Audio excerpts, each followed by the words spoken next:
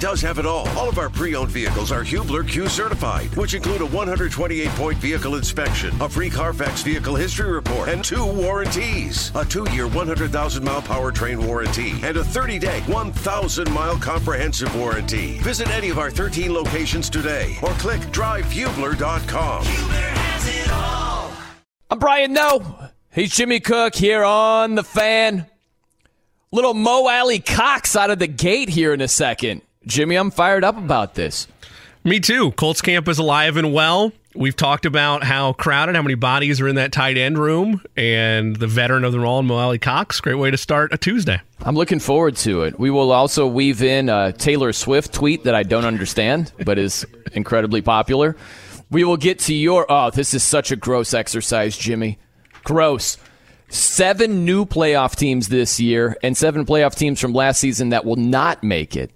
That's on the way as well. But as promised, we're joined by Mo Alie-Cox, Colts tight end here on The Fan. Mo, good afternoon, man. You know, I'm thinking about this. Training camp. You got music blasting. If they came to you and said, Mo, we need a song. Give me one song choice for training camp today. What are you going with? I'm going to go with Future, 7:12 p.m. Now, is this like high energy? You got to have some energy at training camp. Definitely high energy. I guarantee you majority of the team will know it. I love it. So how are you feeling? Are you heading into your 6th season? How are things going as you're ramping up toward the beginning of the year? 7th season. It's going good.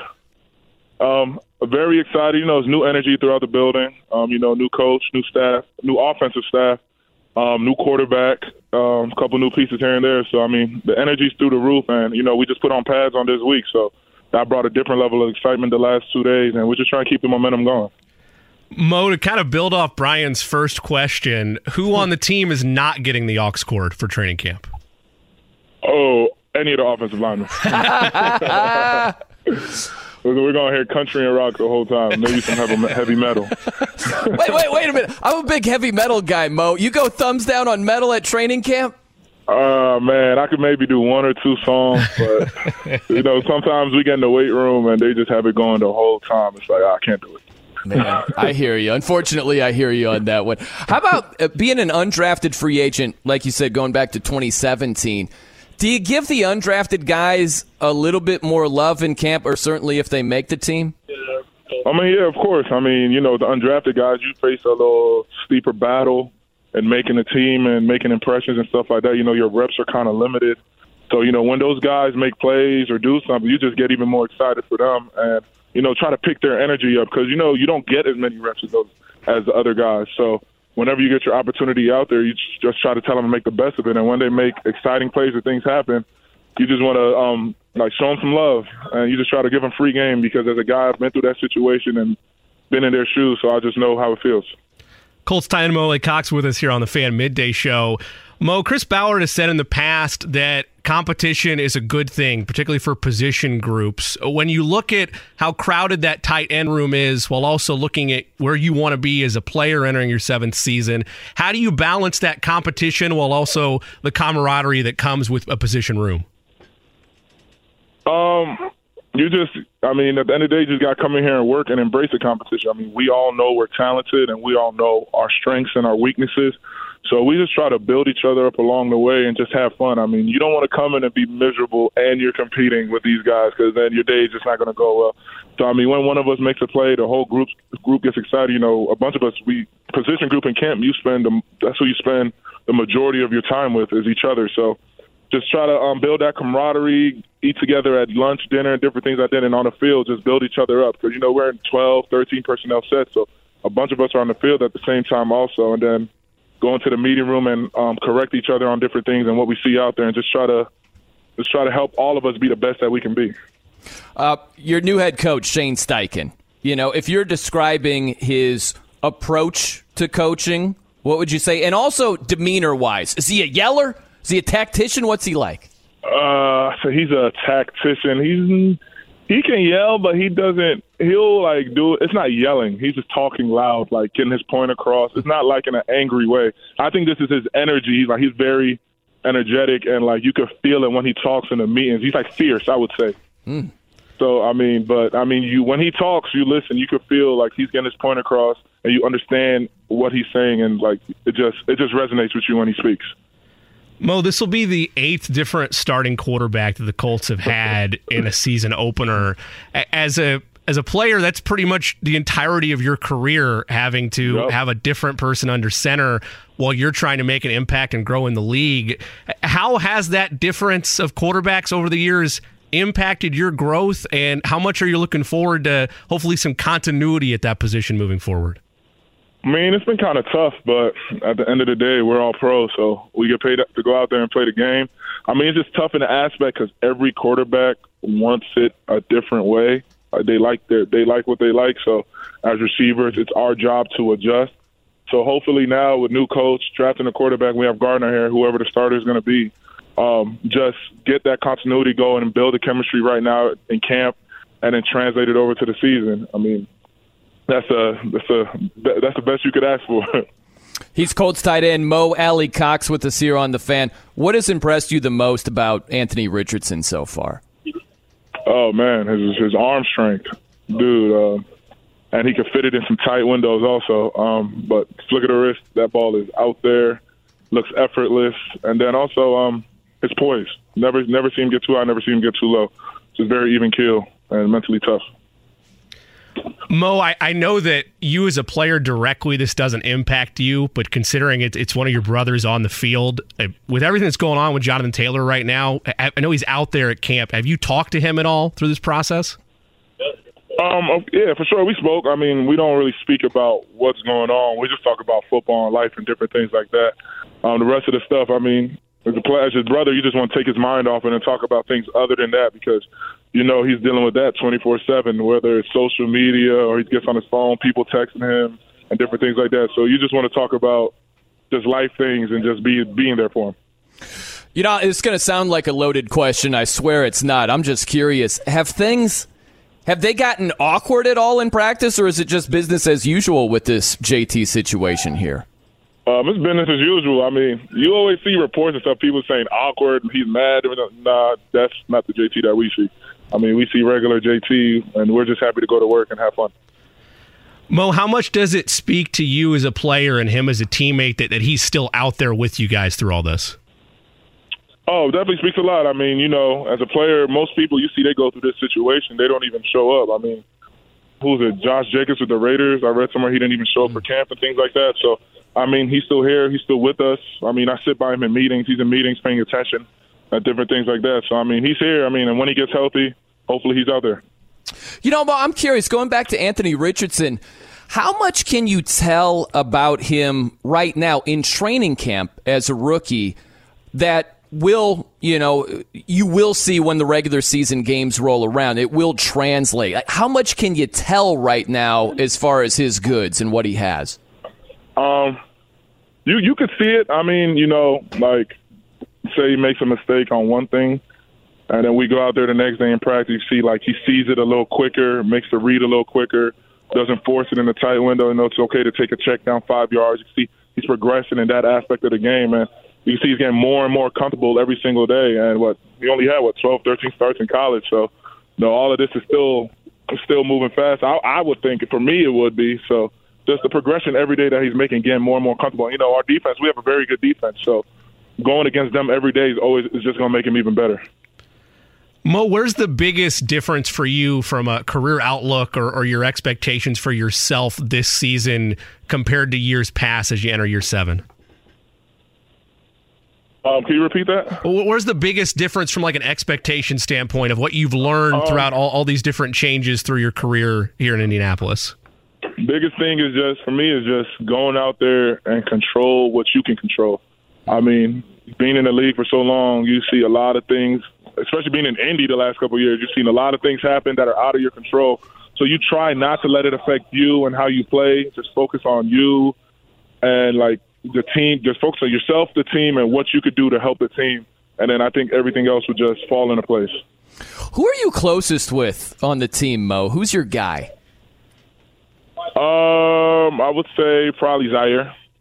If not Zaire, probably you talk to Colin a lot also. Colin Granson. How about the year Zaire had last season? What, most tackles in a single season in Colts franchise history? That's crazy.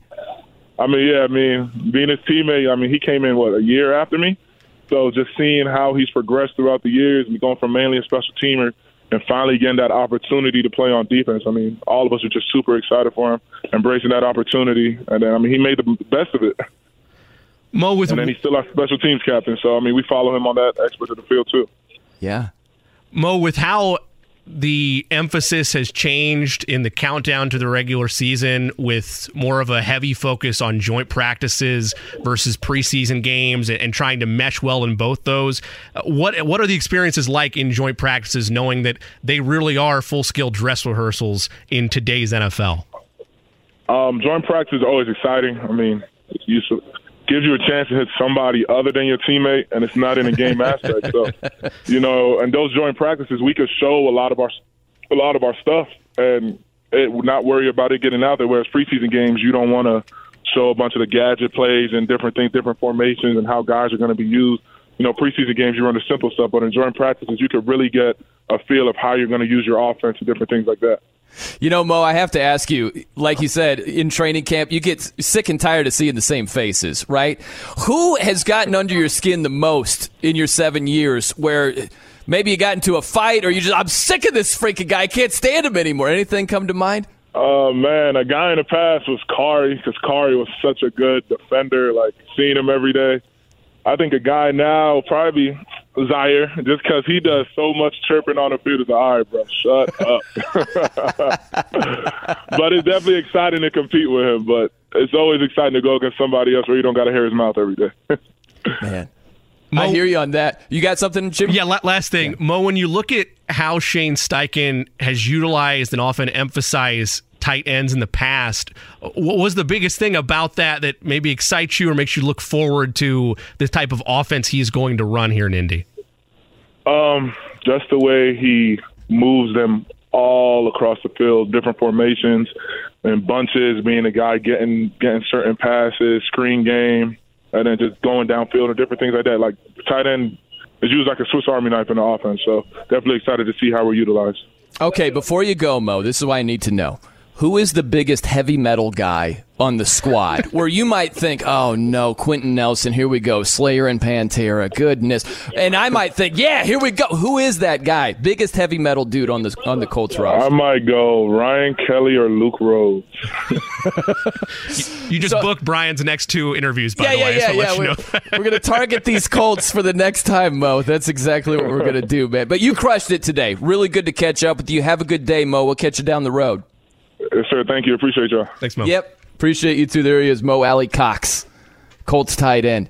You know what's funny, Jimmy, is we spend a lot of time talking about, hey, this team, it's their 4th head coach in 5 years, or it's their 4th OC in 5 years. We say that a lot. I don't think we say it as much where it's the Colts' 8th quarterback that's starting in week 1. It's the 8th different one in 8 years. Like, you talk about a lack of continuity and chemistry and all that type of stuff. That's right there. And for Mo going into his 7th year, I'm sure he's thinking, hey, if I'm going to be here for the next 7, I hope it's Anthony Richardson as the week 1 starter and we get some consistency over here.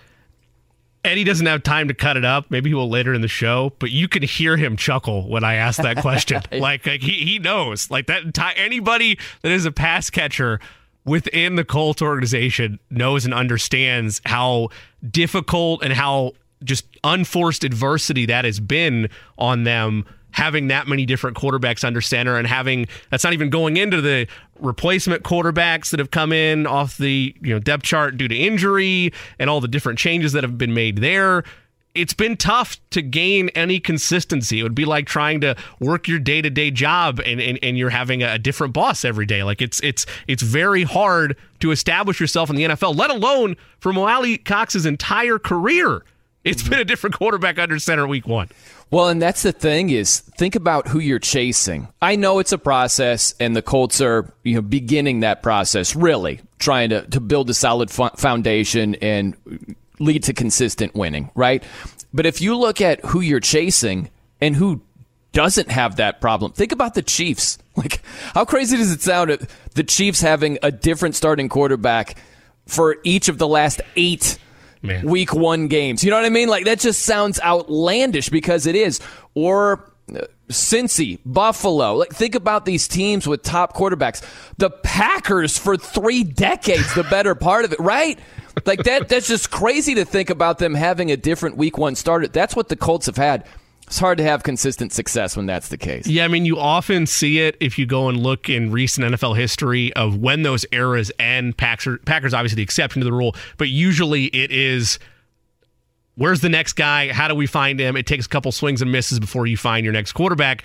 And the Colts fan base have experienced that firsthand over the better part of the last, 8 seasons on the starting aspect of it, but post-luck since 2019, trying to find that answer, that long-term continuity. And even from a funny standpoint, like if Minshew gets the start, but Richardson pans out, that's going to continue into next year. That'll be an active stat for week 1 because you would assume that in 2024, if Richardson doesn't get it this time around, he would be the starter going into week 1 of the 2024 season. So it is a weird, quirky stat. Yep. That's what you hope you're saying, is that it's just a weird, quirky stat by the time next season rolls around. By the way, are you taking it capped at 9 or are you going with 10? So here's what I mean by that. So it's been 8 straight seasons the Colts have had a different week 1 starter. So if it's a Rich/Clay Richardson in week 1, you're hoping it ends at 9. Right? Yes. It could be Minshew in week 1 this season. It could be Anthony Richardson in week 1 next season. It could, I really hate to put this out in the atmosphere, it could go beyond that, right? If things don't pan out with Anthony Richardson, it's just a possibility. So where are you putting the number at there? I will say for my side of it, if it's 9.5, I'm going to take the under. I think it ends this year. I think Richardson gets the nod week 1, and he would be the 9th, and that's the end of it. Man, that is so fascinating to me. I'm sorry, Richardson, Eddie corrected me. I apologize. It'll be the 8th. So you'd have to set it at 8.5 then. My apologies. So I'm confused. This will be the 8th? Yes. Okay, so we're going into this is the 8th. Correct. Got it. So you'd put it at 8.5. Yep. You're going with Anthony Richardson to be the week 1 starter this year and obviously next year. See, that's the part where I don't know if he's starting week 1 this year. I still think it's not going to be him, but I'm not bullish on that. Do you have a date set? Because we had this conversation, obviously, before. Do you have a date or a modification of when it would be then? I know we talked about, like, right where the bye week is, or maybe just before the trip to Germany, or just after. Do you have a date then of where you think would make more sense if it's not week 1? Yeah, I looked at, it was the game against the Browns. So I'm looking at week 7. If you're thinking week 1, week 7 sounds like the 2025 opener. It sounds way far from now. But I'm looking at week 7, you host the Browns.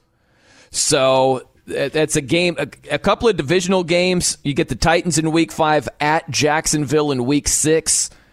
I think going home and playing Cleveland, I could see that being a spot potentially where you would go with him. I just think this.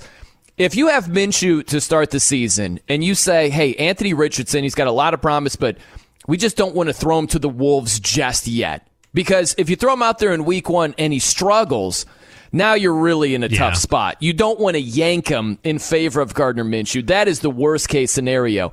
So if you think about, you give Minshew a couple of games, feel it out. If you give Anthony Richardson week 7, you've got, 11 games left on the schedule? That's the thing. It's a long haul here. So even if he's not there for the first 6 games, he'd get 11 games potentially if he's healthy and upright and all that.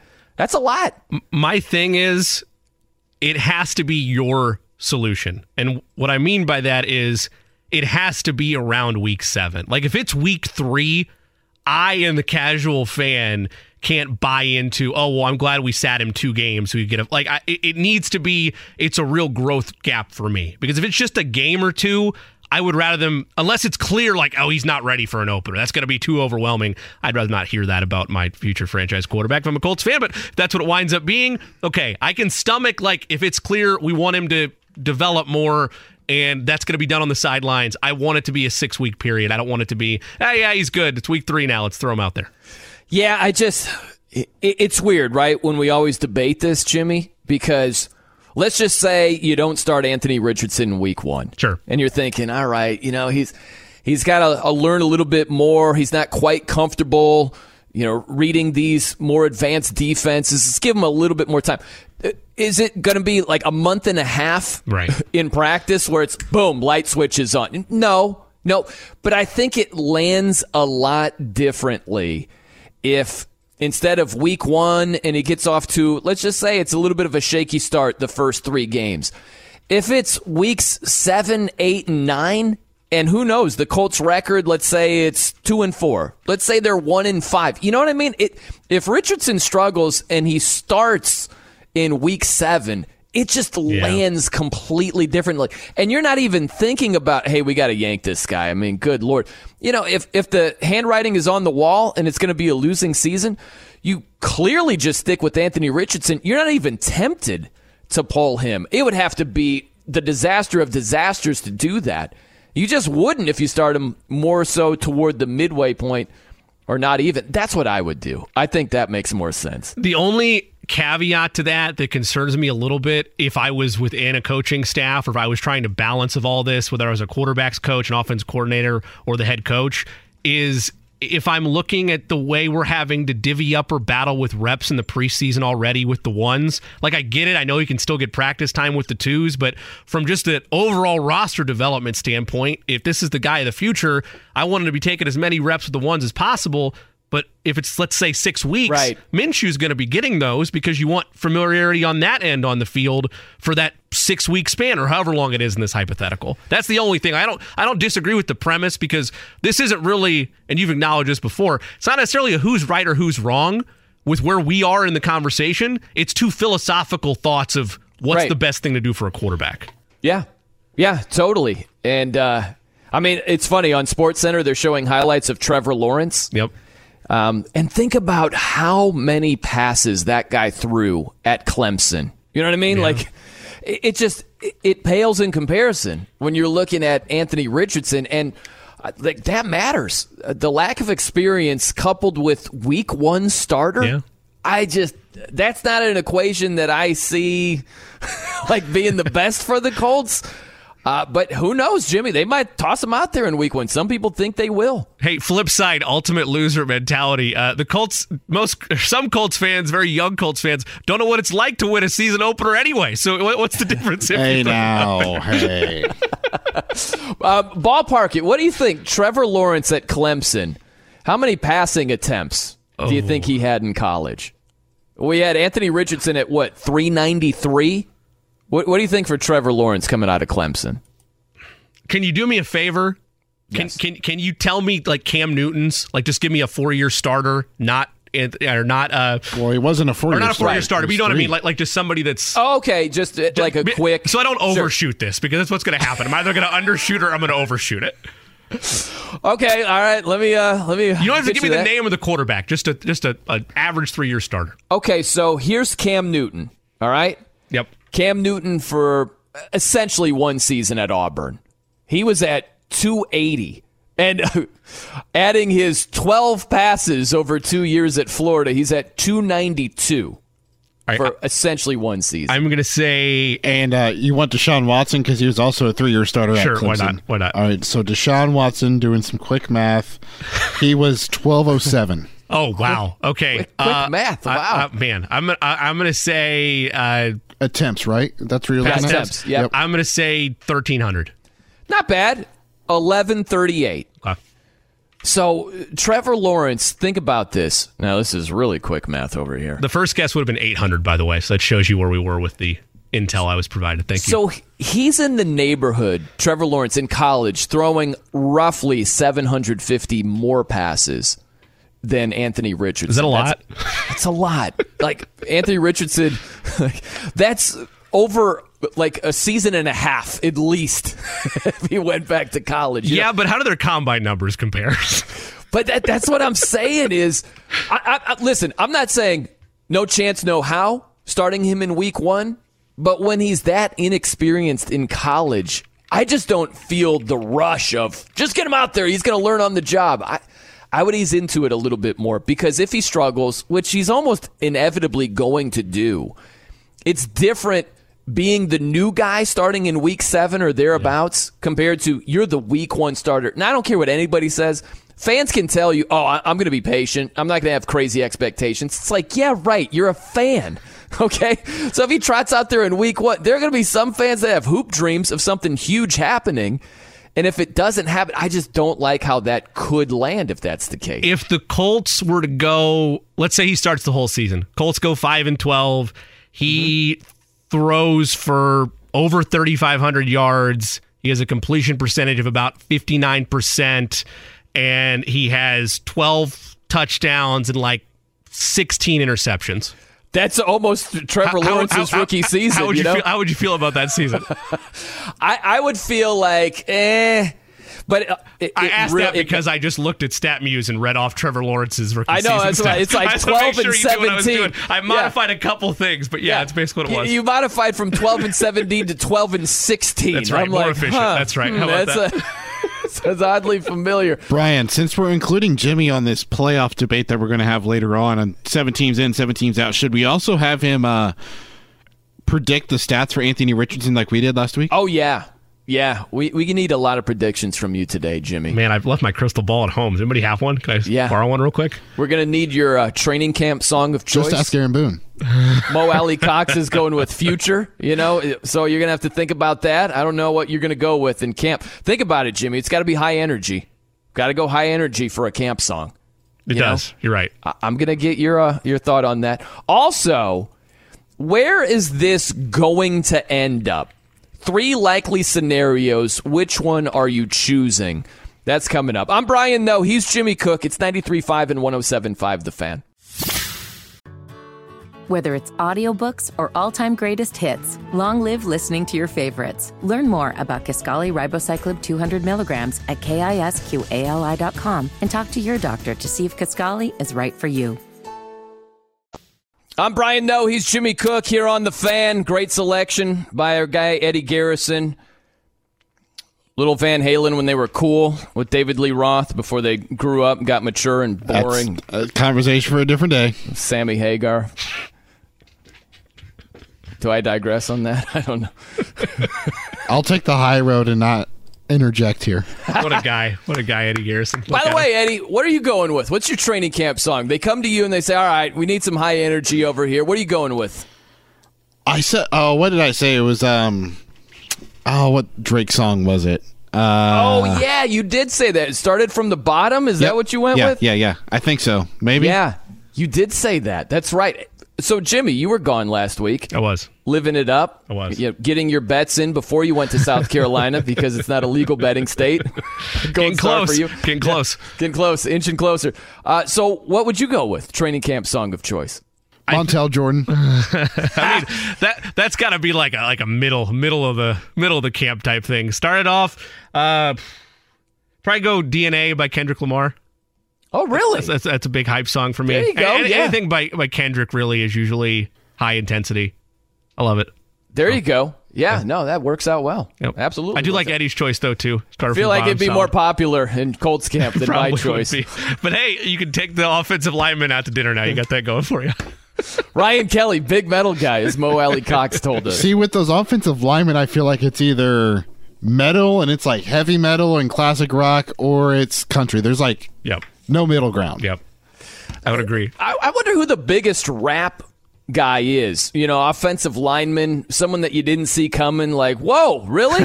Like Quentin Nelson, huge rap guy. Like, all right, whatever.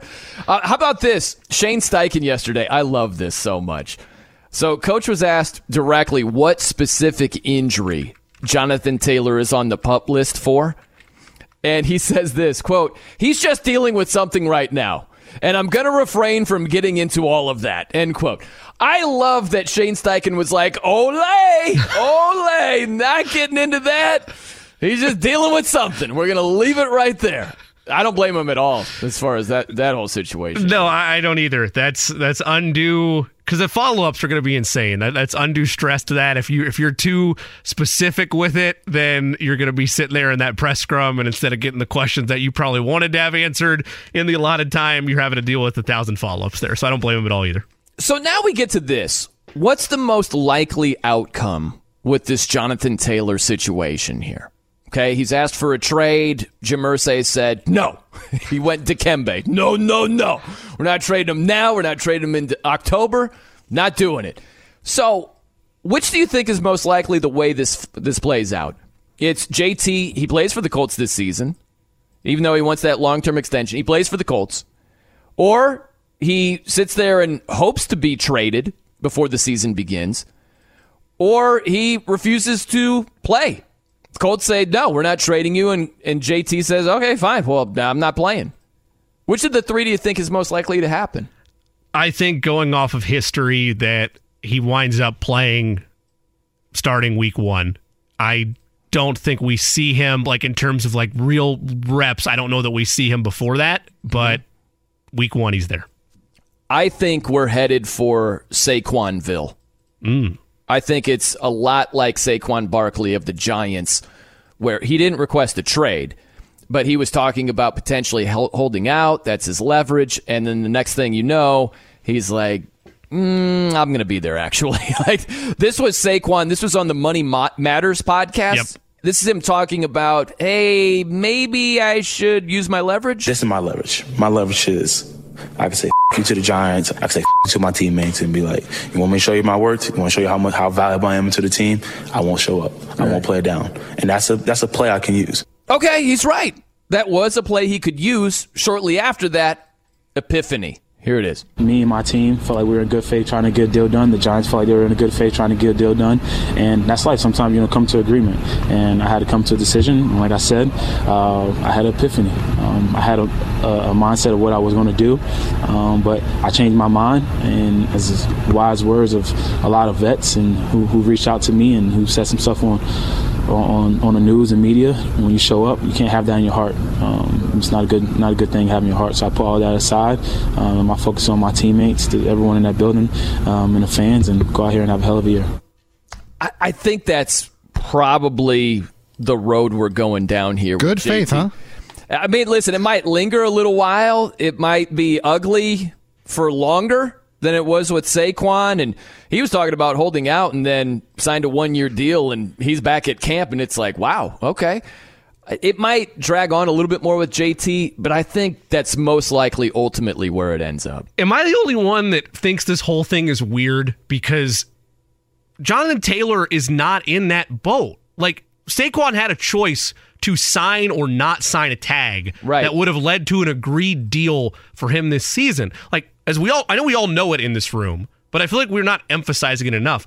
Jonathan Taylor still has a deal on a contract that he signed with the Colts as a rookie. Like, this isn't, he's trying to, and I get why he's trying to do it, because he feels like he's backed in a corner like all the other running backs are, and he wants to get ahead of it. But this is not, at least in my mind, the way to go about it. You're putting yourself a year ahead of where you actually are in contract talks. And I get why he's doing it, because it hasn't worked for anybody else when the tag is on the table. So I'm going to try to do it a year ahead of time.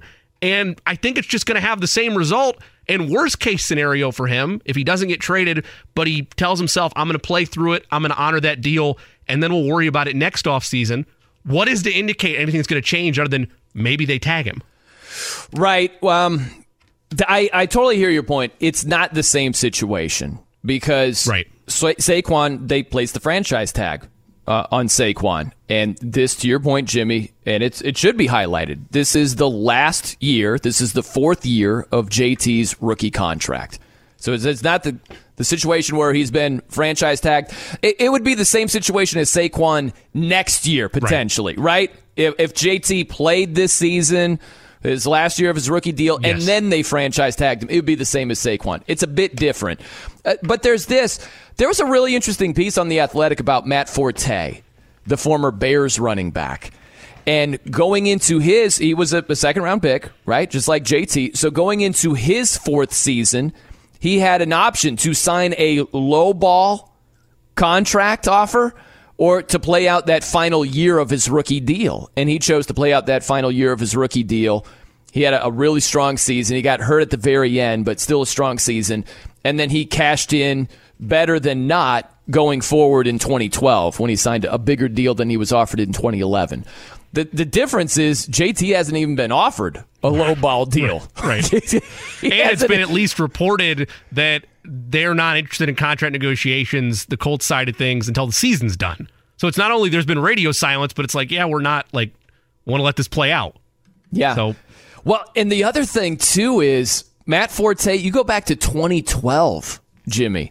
He signed a 4-year, $30.4 million deal. In 2012, that's 11 years ago. You know what I mean?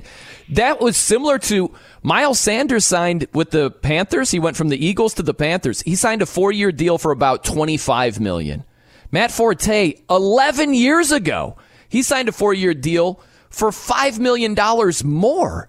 And you could sit here and say, well, Matt Forte did this and his numbers were here.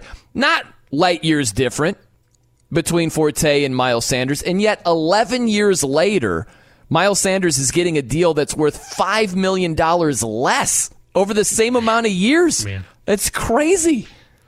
I mean, you and I kind of discussed it off air. It's gotten to a point where the conversation is, as you've mentioned, treating running backs like they don't matter at all, and that's too far the other way. But the only way in any walk of life, but in particular this one for running backs, that they're going to ever feel like they're more valued is with a money increase. And as we've highlighted, or a rookie scale modification or something to allow them to be set up to get more money either early on in their careers or more money than the weaponizing of the tag that has happened over the last 5-10 years or so. But the only way that's ever going to happen is the next CBA negotiations, and that's 2030. And we talked about it yesterday with Jeff Schwartz and Charles McDonald, and it's that's going to be kids that are in high school right now, or in the latter stages of 7th and 8th grade before any real change, if it even works, the next CBA occurs. Yeah, and I know it. What's going to reverse the perception? What's going to get teams to look at the running back position and say, hey, we value that position in terms of workload, in terms of touches, carries, catches, all that type of stuff. Josh Jacobs had 49% of the touches last season for the Raiders. Almost half. It was one guy. So you can't say they're not valued in terms of game planning and touches and workload and all of that. It's just at the negotiating table. But what's going to change the perspective for teams to say, no, we need to value them at the negotiating table as well? Within reason? I don't know that it exists. The only thing that could change it, and it's not going to because it'll never happen, but the only thing that could change is we hear all this, the running back Zoom that happened and the group chats that they're on. The only way they could really do anything is a collective strike at the position. And the reason it's not going to happen is because is Christian McCaffrey going to give up on $16 million he's making this year? Well, and I think Henry going to give up on 12.5? And I think it's the guys at the complete other end of the spectrum. Right? It's the guys that, if this is a writer's strike in L.A., right, or in Hollywood, and you're like, we don't have any writers. that makes a big impact there. But it's the guys that are making league minimum. They're just trying to make a roster. And it's like, wait a minute, so I'm not going to show up? And just so the top end guys can get the top end deals, I might not even fall into that box ever, into that category. So I don't think the low end guys would do it either. And if it's just the high end guys sitting out, chances are some of the lower end guys are going to give you some production. Not the same, but some. So I don't know if it would make that big of an impact when it's all said and done either. What about my fellow James Cook in Buffalo, who's going to make $1.4 million next year? Is he sitting out? It's just, you go down the list of running backs at that lower tier, and there's some guys that are even further down than that.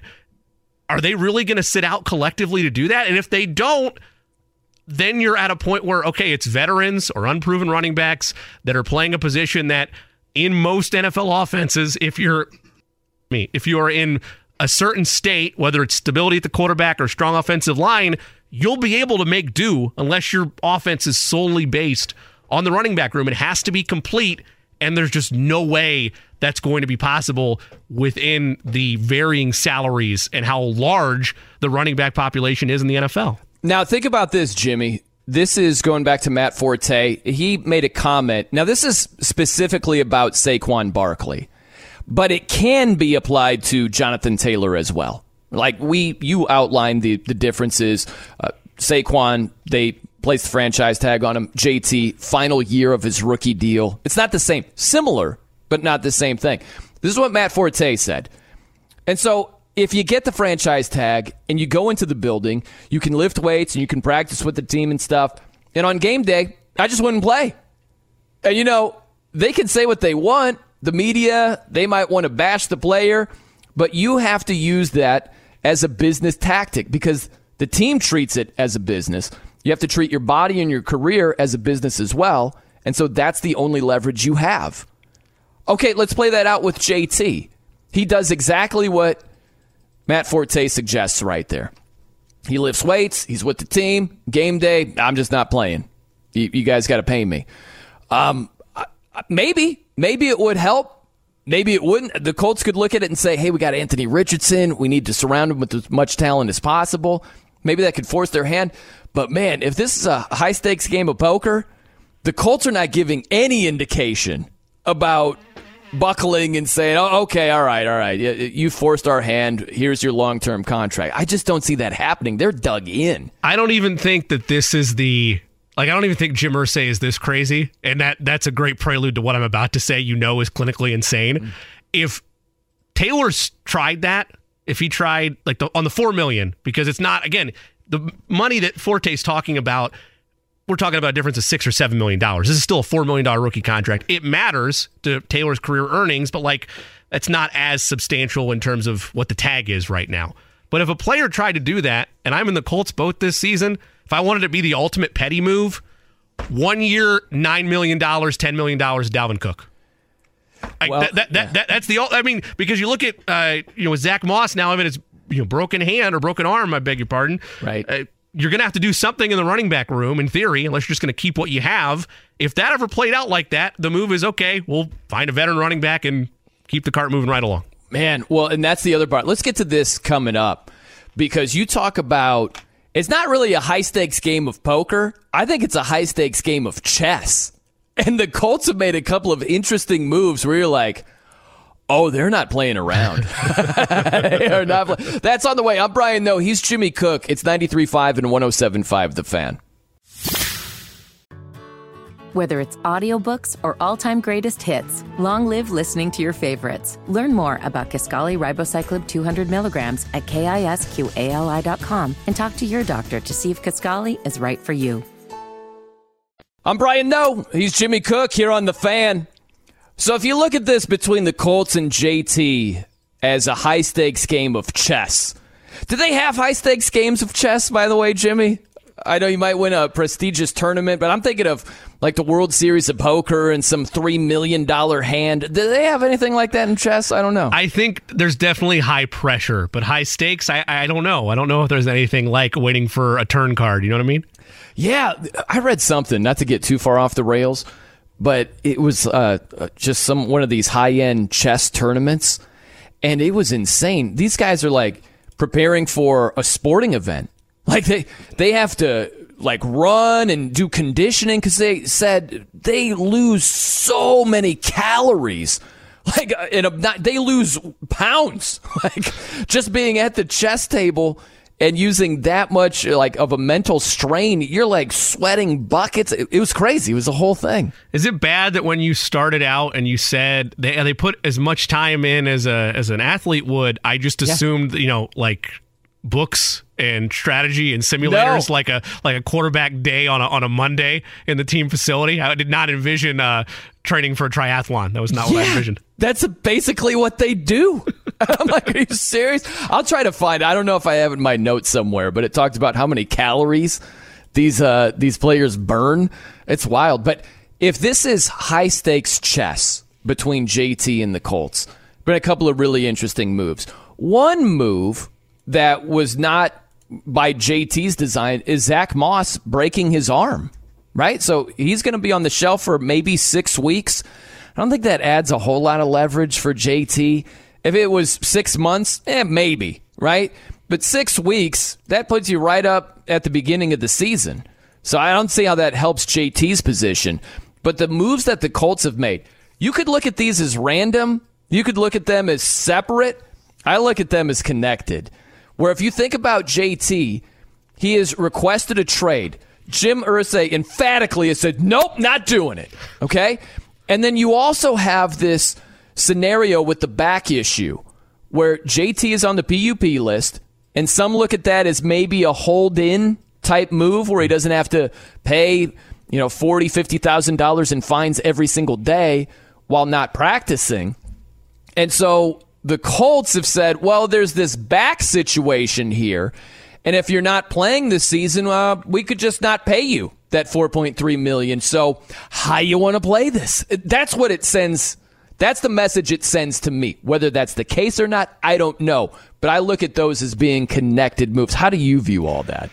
I mean, I would agree with you. They're not coincidental, right? You're not leaking or you're not giving to the media a story about the idea of using the non-football injury list unless that's a legitimate move that you feel in your pocket. Like just like with the Saquon interview on the Money Matters podcast that you'd played earlier, and we talked about this a couple weeks ago when it had come out, like that full conversation, he plays that as a hypothetical. Like he might do it, but he's not saying he's going to.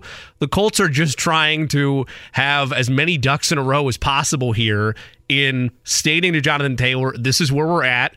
If you would like to be here week 1 with you still being under contract, great. If not, look at all the different ways that you could be impacted negatively by this. Yeah, there's no way they're not connected. It has to be connected. And so that's where it gets serious, where JT is doing what he can to try to earn some leverage and get that long-term contract. And the Colts are essentially saying, hey, there's this back issue that happened not around our training facility, and if you can't go, you might not make $4.3 million. So it's like, whoa, that could be a trump card in this whole situation. But it just shows you, hey, there's this to consider before you might think about getting too bold here. I think about this too, Jimmy. This is going to sound like I'm contradicting myself. I'm really not. I had this job one time, and it was I was working in a tire factory. And I'll never forget, that doesn't really matter, but one of my friends said about the manager at the time, he said, hey, someone's got to be the a-hole. And it's true. It's like sometimes you have to have the adult that says, okay, we're not doing this. This is getting in the way of business. I got to be the bad guy, so be it, right? And so if you look at Jim Irsay, I think it was stupid the tweet he put out there. I think it's stupid some of the comments he's made. He hasn't massaged the situation. He's made it rockier. But what's on the opposite side of that, he isn't afraid to be the bad guy. Yeah. He isn't afraid to do some cold-hearted business moves. These are tactics that are eventually, I believe, going to lead in the Colts' favor. And sometimes you got to do that. At the negotiating table, you don't always play fair. And you might do some things where the other side's like, wow, really? You're going there? It's like, yep, I'm going here.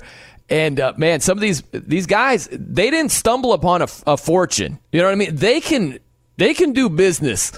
And I think Irsay's made it harder on himself and the organization at times. But I also think that being the bad guy or doing some cold-hearted business maneuvering can get things in your favor at the end of the day. The other thing I would do if I am Jonathan Taylor's camp, and I'm more specifically Jonathan Taylor's agent, is I would be doing the back channeling that agents do, which is trying to feel out from other teams if there's any market in trading for him. Because right now, when we do it independently, we look around, and I know Jeff Schwartz brought this up yesterday, you look at contenders or potential places that might make sense for him. They already are comfortable enough with their running back situation where they look at Jonathan Taylor being available, even though Irsay says he's not, and it's like, does he help us? Why does he help us? And what is it worth to go get him when we're not going to pay him the type of money that he reportedly is interested in. So at a minimum, the only other leverage play would be to try to, of your own accord or of your agent's own accord, try to turn up interest in Jonathan Taylor to maybe put pressure on the Colts in that way. And that's the tough thing, man, is who's the team? Yeah. If you look at the Bills, you mentioned James Cook, your guy. Indeed. Fellow Jay Cook. Always good to see that. Where they like him a lot. Had him on my fantasy team last year as a backup. And they have him on the cheap. How much is he making this year? It'll be 1.4 this year. $1.4 million. And they have visions of him being a 3-down back, like a legitimate difference maker. And so why are they doing that deal? Jonathan Taylor is a good running back. Don't get me wrong. When he's healthy, he could be electric. But if you look at the Bills, is that the missing piece? Are they going to view it that way? Where they have to trade for the guy and pay the guy on top of some of these other contract issues that they have to work out, extensions. Look at the Dolphins. The Dolphins have come up. Look at all these deals they got to give out soon. They've got it's a good problem to have, but you've got Jalen Waddle. You've got Jalen Phillips. You just traded for Jalen Ramsey. You've got Tua. You've got Christian Wilkins. You've got all these guys that need to get paid. So trading for JT and giving him a long-term deal, it's not going to happen there. If you really wanted to be sleazy and be just very scum in terms of your owner operations, if you're a team like Miami and you can give up something you're comfortable to get him, this is terrible, right? I understand, but this is the business of the NFL. Be very vague in terms of what type of contract extension he's going to have. It's a 1-year rental as long as it's not giving up too much that would set yourself back. Like a team like Miami, they're building something special there, and you're right, they do have names they're going to have to start paying in the future. But if you could add Jonathan Taylor to the Dolphins this season, I would take that. With the type of offense Josh McDaniels wants to run out there, I would be all for that. The question is, what would be the risk reward of what you'd be giving up? Right. Because this is how I view Jonathan Taylor right now. Best case scenario for a team trading for him, it's a 1-year rental with an asterisk by it, and the asterisk is will lead to a massive pain in the backside next offseason because he's going to want to get paid. Yeah. And if you don't want to pay him, you're looking at it as a 1-year rental option, and you view him as a position player that would, in theory, take you over the top. So what's the price point for that? That's the thing is, let's go back to the Dolphins again. Think about all the trades that they've made. They traded for Tyreek Hill. That was a lot of draft compensation. They traded for Bradley Chubb. They traded for Jalen Ramsey. You don't. All of a sudden, you're inching closer and closer to being the Rams and F them picks. Yes, you know what I mean? 5-12. Yeah, that was a rough second season after the Super Bowl year. So I don't know that they want to go that far down that road. And like you said, if this is just a 1-year rental, is that worth a third rounder for the Finns? Yeah. Yeah. 1-year rental for a third rounder. You could hit on a third rounder that's going to be around for the next decade. Right. It happens a lot. or you could find a substantial or useful running back that you could develop in-house at a more financial kind number to your team. Yeah, they drafted Devin Achane. And who knows how great he's going to be or good or anything like that. But that's the cheaper route to go. And he's younger, you know what the other problem is? All the dumb teams that I would look at and say, they'll throw money around. They're not a good franchise. Already are either tied up with running backs, a la the Raiders, or they have made a hard stance that, no, we're smart now. We're not going to pay a running back. We're going to waive him, in fact. Obviously, the Cowboys. There's not a clear cut that's the franchise that would definitely, buck the trend and overpay for. I don't have it right now in terms of this current point with week 1 just about a month or so away. I don't have the team that's going to be so desperate, barring an injury in training camp, that would want to go ahead and make that move. It reminds me of the end of the movie Braveheart. You've seen the movie, right, Jimmy? I have, but it's a long time. I only know the speech. That's it. That's all I got for you. The freedom. Yes, that's it. Yeah. So right before that, it's like this old medieval way of they've got ropes and they're just cranking. It's like stretching his arms and legs. I'm not getting graphic here, but it's just stretching him. That is figuratively how it feels with running backs right now. Right? Where teams are just, okay, crank, and the arms are getting stretched a little more. Okay, crank, and it's just a matter of time until okay, all right, fine. Because there's no real leverage here to get it going your way.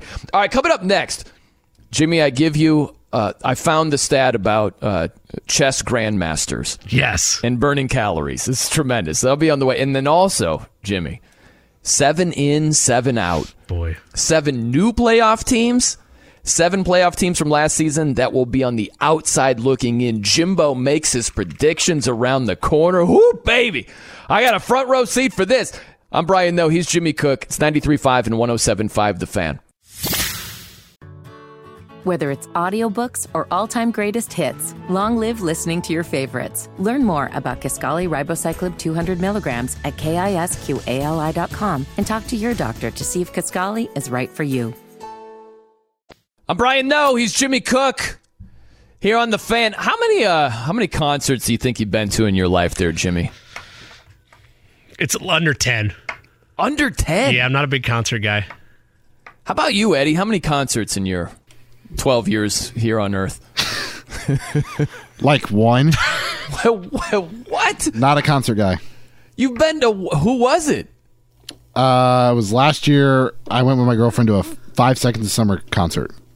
And that's it? You're just one and done for the time being, at least? Yeah, I think we've got another one. She bought tickets for them again this year, so I'll go with her, I guess. You sound fired up. Yeah, he's gonna pick up some paint and go paint the back. Go shirtless and just paint my body.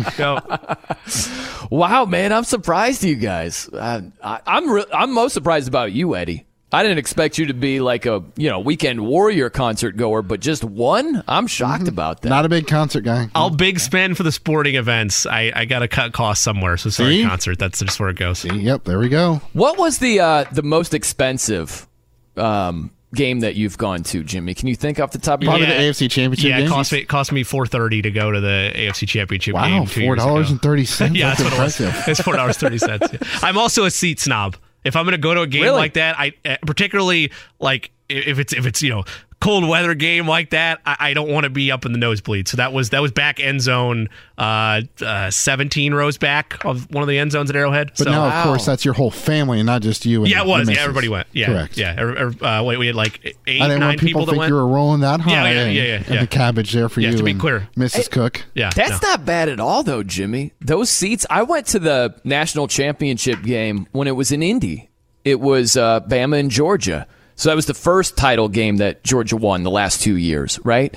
It was the Bryce Young pick 6, which somehow nobody brings up because Jameson Williams was hurt. It's like, pick 6 to lose the game. Whatever. Your wide receiver is down. Who cares? But anyway, that was about, I want to say it was around like 600, and it was high up there. College games are insane. Like, I get it. Yeah. I know the Super Bowl is a whole different animal. I understand that. But you would be surprised at how efficiently you could find NFL playoff game tickets from a price standpoint, regardless of, within reason. We're not saying like front row at the 50-yard line, but comparable seats at each level for like a Alabama Auburn versus like a Giants and Vikings playoff game. Like, it's insane trying to get into big time college football games. It is. And man, I was there with the Georgia fans. It was great. I was in the Georgia section. It was really cool.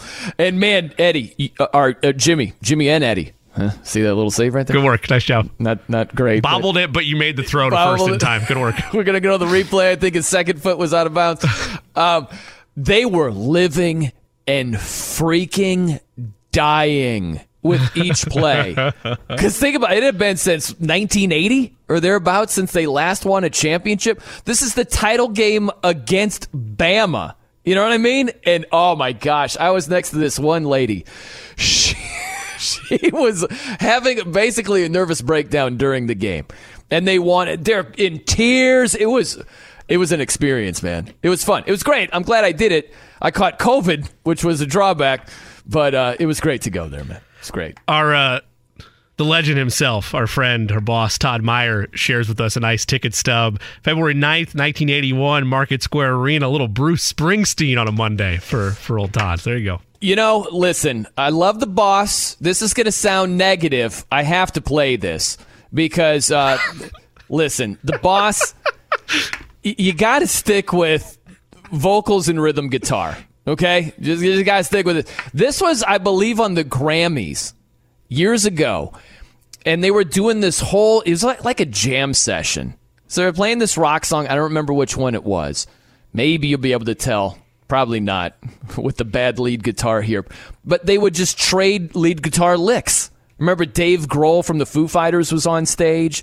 Bruce Springsteen was there. And Bruce is like, yeah, all right, cool. Let me try a couple of lead guitar licks. Bad idea. Bad idea. Listen to this. It sounds like Guitar Hero gone wrong.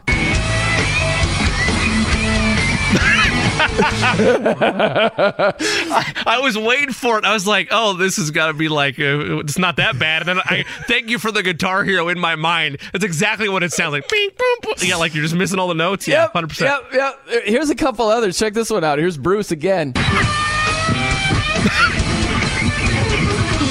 Oh, my gosh. Are you kidding? I'm just trying to help Todd Meyer go down memory lane, and you got to... I mean, listen, I'm not talking trash about the boss. It's just you got to know your strengths and your weaknesses. That's all. That's all it is, right? He's not Jimi Hendrix. No. It's okay. He's not a lead guitarist. It's fine. Okay, so here is the chess stat before we get to your 7 new playoff teams. Take as long as you want, by the way, with this chess story. You go as long as you like. I get it, man. That's a rough exercise. So here, listen to this. Chess grandmasters. The reason I bring this up is from the last hour. I was saying between Jonathan Taylor and the Colts, it's like a game of chess here. And the Colts are like, oh, PUP list? Holding out? There's this thing called NFI. I don't know if you've heard of it, but if you're not playing, we don't pay you. So there's that, right? Like that's a chess move. That's how I look at it all day long. So that's what brought this up. Chess grandmasters need incredible amounts of brain power and extreme physical endurance. I was like, wait, what? Extreme physical endurance? They're playing chess. To take on their rivals, major tournaments can run 6 hours a day, 10 to 12 days in a row. Players might burn up to 6,000 calories and lose 2 pounds per day during the grueling matches. Man. They're burning 2 pounds a day? 2 pounds a day, 6,000 calories. Think how much you have to eat just to break even. That's a lot of eating to reach 6,000 calories in a day. Man. Yeah. So they're physically training for this type of stuff. So you're telling me that instead of like all these other weight loss advertisements we see on TV, that all you need to do is take up chess? Like that's the play? That's it. It's no keto. No. Just go play a chess tournament. That's it. Just go play a high-end chess tournament. You're good. You're going to have to call off work. Just say it's jury duty. Whatever. Make something up. And then you play this chess tournament. You're good. You're in bikini shape all of a sudden, you know? Boom. Man, that's it. Okay, I'll remember that for the next vacation then. Yeah. All right, Jimmy. Now we get to this. Oh, baby, the moment of truth. Enough procrastination. Yes. Lord. So recent history has shown us, since we've expanded the NFL playoffs here to 14 teams, we've had this each of the last 3 seasons, okay? 14 total teams.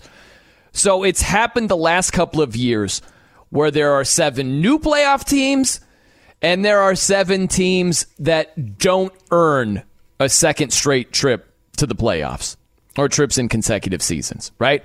So what we're trying to do, we're pinpointing 7 new playoff teams, and we got to find 7 teams from last season that made it that will not make it to the playoffs this season. I don't know which is more gross because both are really, really difficult. I think it's worse to try to find the teams that made it that will not get back there again. I think that's harder. So let's ease you in here. Let's go with 7 new playoff teams, Jimmy. Who are you pinpointing here? Start with one of the 2 conferences, your choice. Just have at it. Okay, I'll start first with the AFC. Okay, let's go to the AFC. Your 7 new playoff teams beginning in the AFC. Not all in the AFC, by the way, but just collectively. Okay, so to clarify, it is a total of 7. I don't need 7 from each conference. No, I was going to say, because I did not. For the folks at home on the YouTube chat, I went legal pad here. That's right. I have a list because I needed something to go off of. And I did not prepare for 7 from each conference. You know, Now, see is how this- he's cheating, Brian, already? We didn't have the legal pad. You we prepped me off. for a segment. You prepped me for a whole I segment, know. okay? What am I supposed to do? Not we made prepare? do with computers here. I lost 2 pounds. I lost 2 pounds just now preparing for this like a grandmaster, Yes. okay? That's just what happened. I'm glad you said that. It's either have a high-end chess tournament or just do this exercise. You're going to burn calories left and right. No, 7 total teams in the entire NFL that will be new playoff teams. So you can start in the AFC, pick 2, 3, 4, whatever you want. There are 3 teams from the AFC. Okay. It will be the New York Jets, Yep. the Cleveland Browns, Cleveland, and the Denver Broncos. Denver. Okay. All right. And the NFC, we need 4. For the NFC, it will be, they'll be happy to hear this, the Detroit Lions. Okay. Bounce back time for the Los Angeles Rams. Uh-huh. Rodgers who? The Green Bay Packers. Yuck. And this one is personal for everybody in this studio. The Carolina Panthers. Yes. I've made it personal, huh? Is that what you're telling me? The Smurf himself, Bryce Young, and the Frank Reich redemption story. They're going to the playoffs, baby. Man, if the Smurf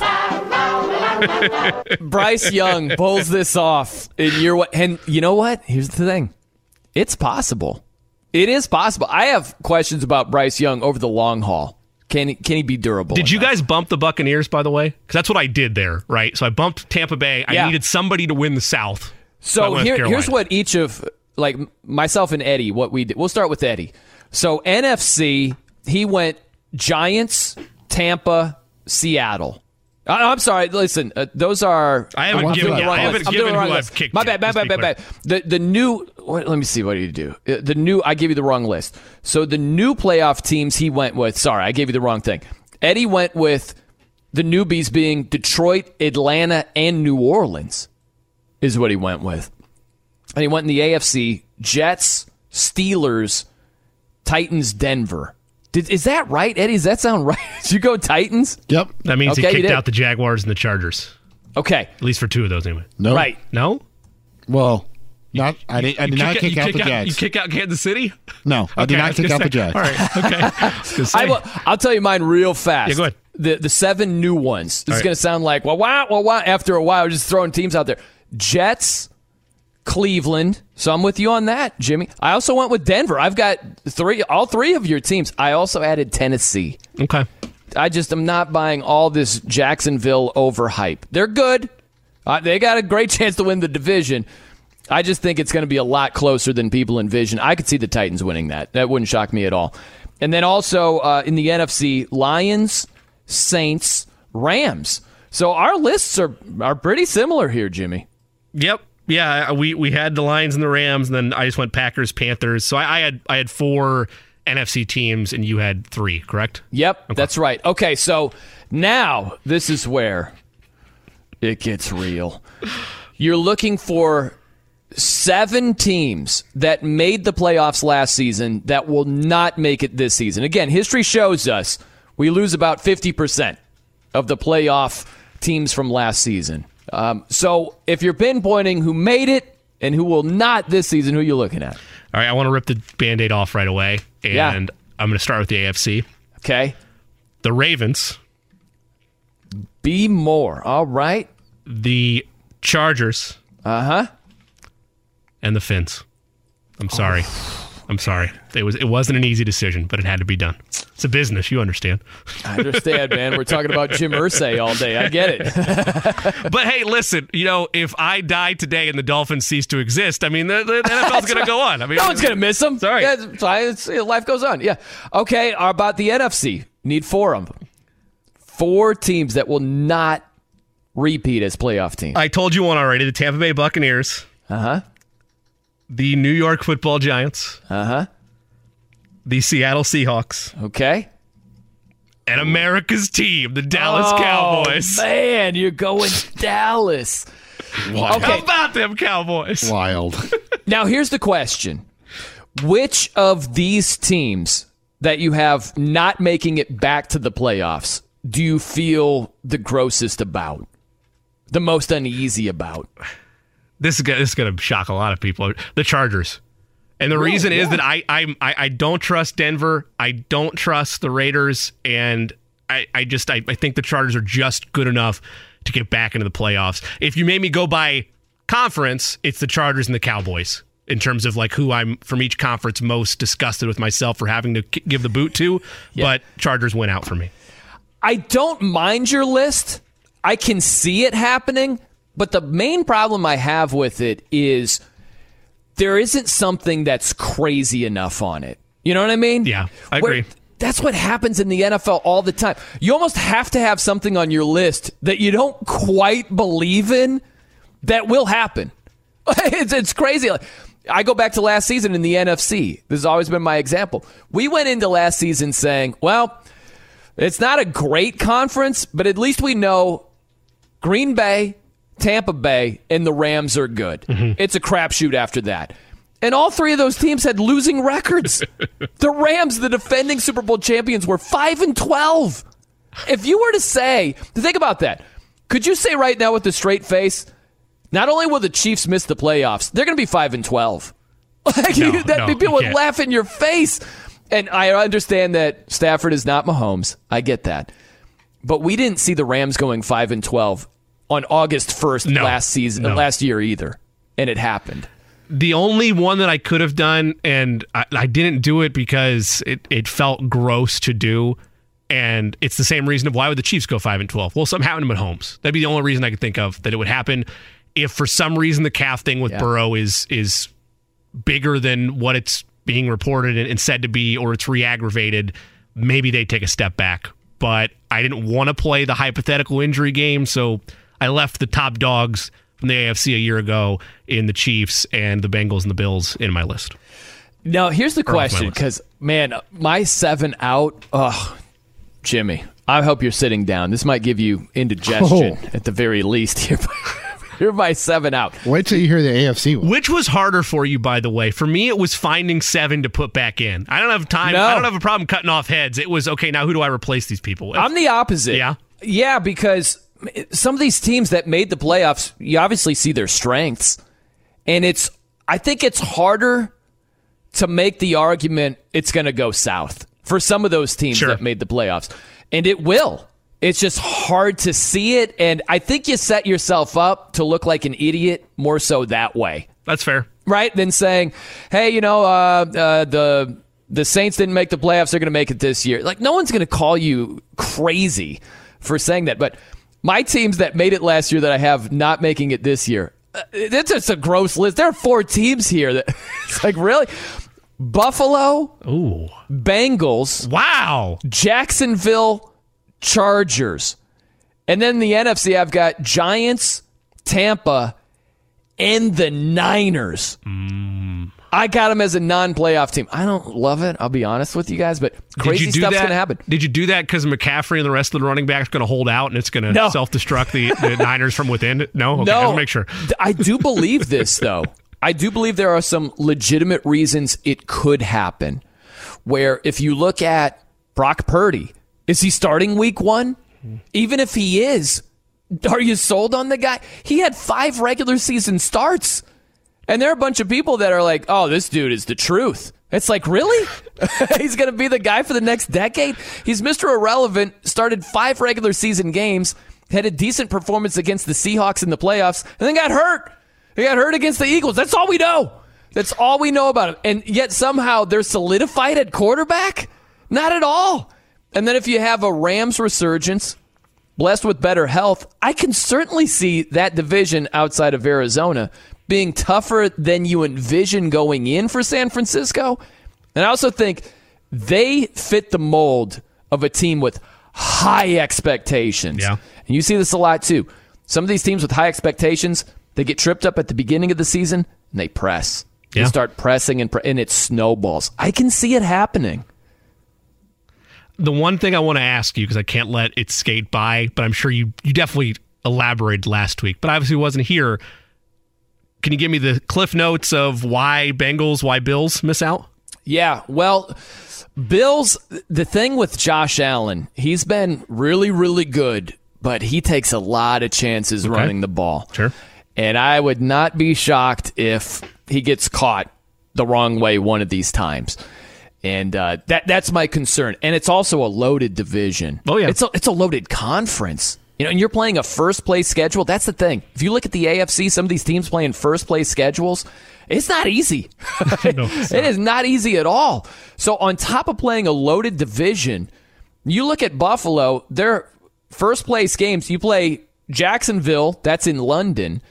You play the Bengals, and you get a break with Tampa. That's not crazy. But if you look at the Bengals, let's look at their first-place games. Bills, Vikings, at the Chiefs. Like that's on top of a really tough division, really tough conference. I mean, that could swing it. That really could swing. Maybe it's just seeding. Maybe it's even having a playoff berth to begin with. To me, I went out with Buffalo because if you look at, we talked about this last week, Brian, if you look at their first half schedule compared to their second half of the season schedule, second half is incredibly difficult and hard. So if they tripped up at all in that first half of the season, with how difficult their second half of the season is, I could see them slipping out. Yeah, and hey, man, it's one of those things. I think we do this each year as if it's played on paper, and it's not. You just think about training camp right now, the Burrow injury, the Jalen Ramsey injury. Once we get in, this is just practice. Yeah. Like, once we get into a season, you're like, how can the Bengals miss out? If Joe Burrow is healthy for the entire season, how do they miss? It could be week 2, Jamar Chase is lost for the season. And that has a huge ripple effect. It's football. Yeah. It's a collision sport. Crazy stuff happens all the time. Yeah, I mean, it's a very unique exercise because it really does make you try to play an extreme on the fly version of Madden, of trying to figure out, okay, well, all these moves have happened. I know they happen now. Well, let's try to simulate this out in my head. And yeah, I mean, it's valid with how tough not only the conference is, but the AFC East looks for Buffalo, to the point that you could, I'm not going to back New England, I'm sorry, I'm not going to do it. I don't believe in Mac Jones. But you could look at the Jets and the Dolphins and how they're built right now. Maybe the Ramsey injury impacts that a little bit. But you could look and say, no, they're a dark horse pick for me, or no, I feel confident they could win the division. And now all of a sudden, if that happens, if you're Buffalo, you're in a wild card race with teams like the Chargers, with teams like the Dolphins, if it was the Jets that wanted out, within your own division. And Eddie's right, and you're right too. If you were to stumble in the early goings or an injury happens, that derails the whole thing. And because of the fact it's a high-end collision sport, that's a large part of why we see so much turnover postseason to postseason. Hey, man, you look at Jacksonville the last 2 seasons, coming off a 3-14 season. There weren't a lot of people that thought they were going to go 9-8, have a winning record, get to the playoffs, and it happened. Yeah. I also think, man, you look at the Colts. 4-12-1, it sounds pretty outlandish, especially in a loaded conference, and it might end up that way. And I'm not running to the betting window saying they're going to be a playoff team, but there have been wilder things that have happened before. You think about the Rams. I think they went from 4-12 to winning the Super Bowl with a backup quarterback in Kurt Warner. Yeah, that's insane. Mm-hmm. I go back to my Dolphins. You go back to 07 and 08. They went 1-15 in 07. And with Chad Pennington, they turned around and went 11-5 and won the division. Nobody had a 1-15 team winning the division. So wild stuff happens. I think this too, Jimmy. You want to at least have a reason to come back to say, I called it, and this is why I called it. And I think that prevents you from going with something that isn't really quite explainable right now. Yeah. You know what I mean? Yeah. When I say Bengals and Niners, you're like, who is this guy? What is he doing? He's wasting my time over here. You want to have a reason to say, this is why. In the NFL, it doesn't feel good enough to be like, I don't know why. But crazy stuff happens all the time. And I don't know the exact reason that it might play out, but one of these things is going to shock you. And if you're trying to predict what it is, that might be good enough, is to say crazy stuff happens all the time. How much has the Jonathan Taylor contract situation impacted you not having the Colts on your list? I just was curious. I feel like that's probably the one and only thing that would hold you back from putting the Colts as a playoff team next year. Yeah, that's it. Nothing with the O-line. No, nothing with a young corner, No. Starting week one. Yeah, you're right. It's just, I thought so. I just want to make sure. It's just JT. I mean, you got a lock solid, surefire week one starter in Anthony Richardson. I just figured you were ready to roll with them. I don't know. Maybe I misread that. It's my bad. Isn't it fun? Let's do this coming up next. Sometimes the takeaway goes too far from year to year. It's almost like a knee-jerk reaction to the extreme. I'll tell you what that's all about. The Colts, it applies to them as well. I'm Brian Noe. He's Jimmy Cook. It's 93.5 and 107.5 The Fan. Whether it's audiobooks or all-time greatest hits, long live listening to your favorites. Learn more about Kisqali Ribociclib 200 milligrams at KISQALI.com and talk to your doctor to see if Kisqali is right for you. I'm Brian Noe. He's Jimmy Cook here on The Fan. So, Jimmy, I think that sometimes we can be, it sounds wrong to say prisoner of the moment when we're talking about an entire season, but I think it can work out like that where, let's take the Colts for instance, okay? If you go back after the 21 season, 9-8, Jonathan Taylor had a sensational season. You pick up Matt Ryan. You go back to that time, and I remember here they're going to have more stable quarterback play than Carson Wentz. This is definitely an upgrade, and I heard rosier comments because it was a winning season. It was a non-playoff season, but it was a winning season. There were positives to take out of it. Now they cratered last season, right? 4-12-1. Mm-hmm. And so sometimes it just swings the other way too much, where you hear the comments, Colts, what, challenge for the division, challenge for a playoff spot, that type of thing.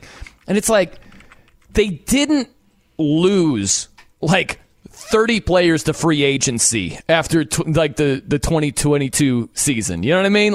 Or after 21.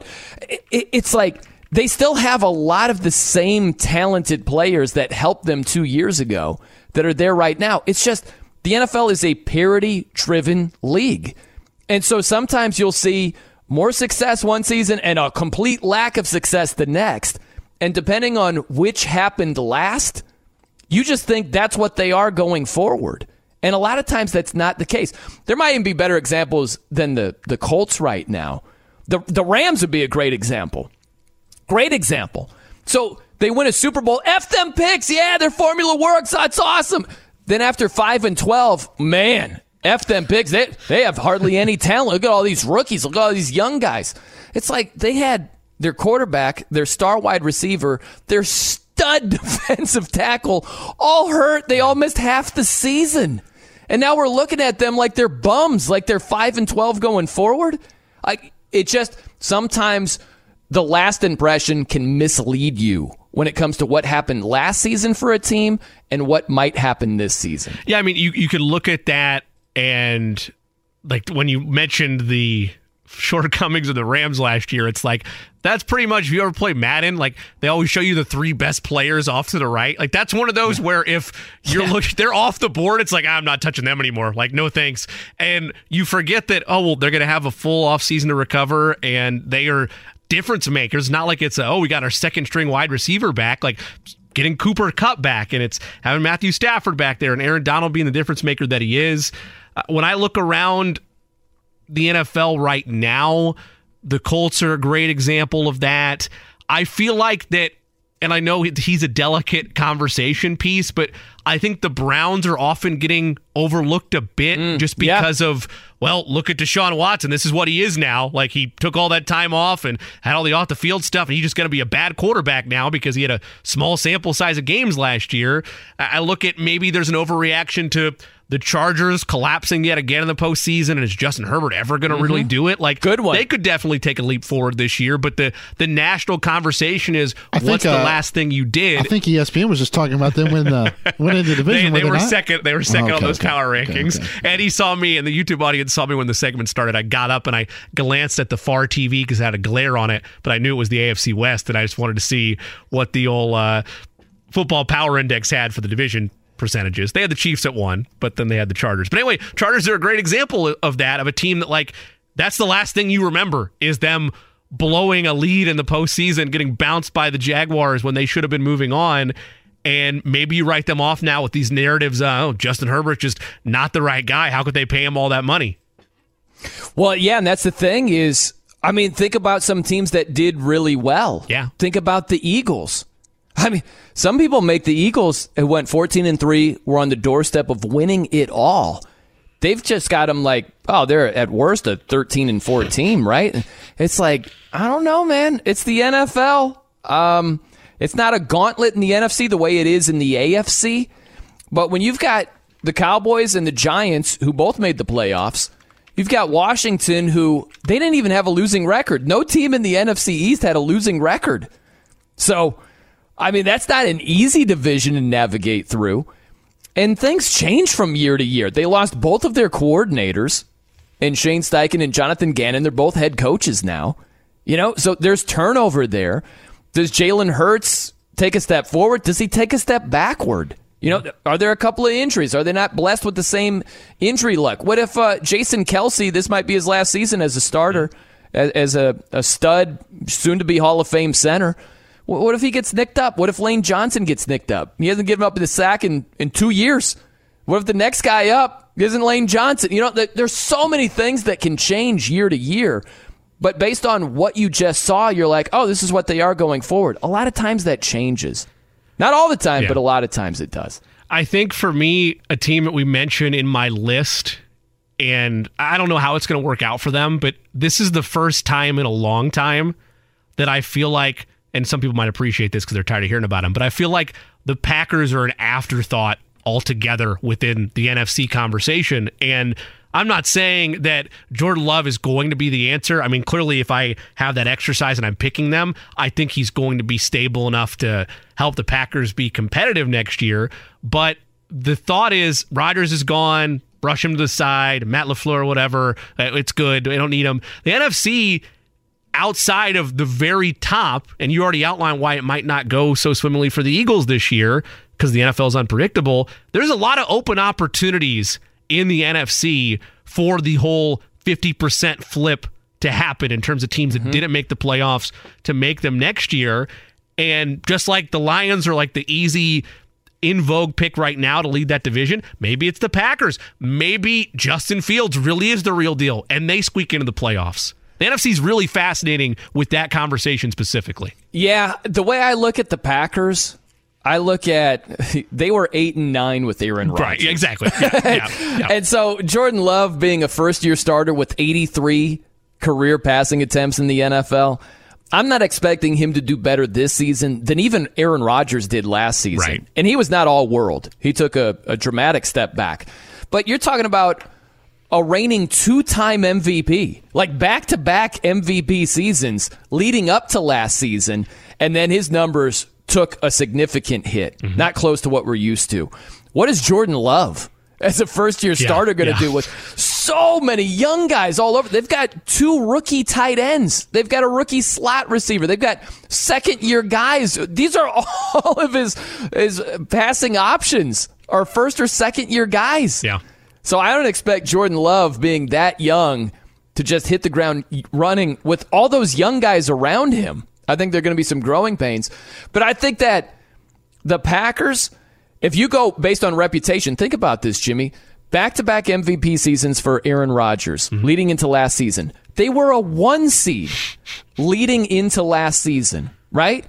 And they missed the playoffs altogether. They were 8-9. But that wasn't on your radar because you're thinking, they've got Rodgers. Okay, they don't have Devontae Adams. That's going to hurt. But they should at least make the playoffs. They didn't. No. And sometimes it's just based on what you last saw. You cling on to that too much instead of looking at what currently is the situation and what's more likely to happen and change. And I think that's part of the reason as well. The other side of that coin from the reason that the Packers ended up missing the playoffs is a lot of people look at the full body of work of the Lions, but that last impression is them going into Lambeau and shutting the door on the Packers' playoff hopes in what was the last game of Aaron Rodgers' career as a Packer. Yeah. And by the way, while I'm looking at Pro Football Reference, off to the left, Play immaculate grid.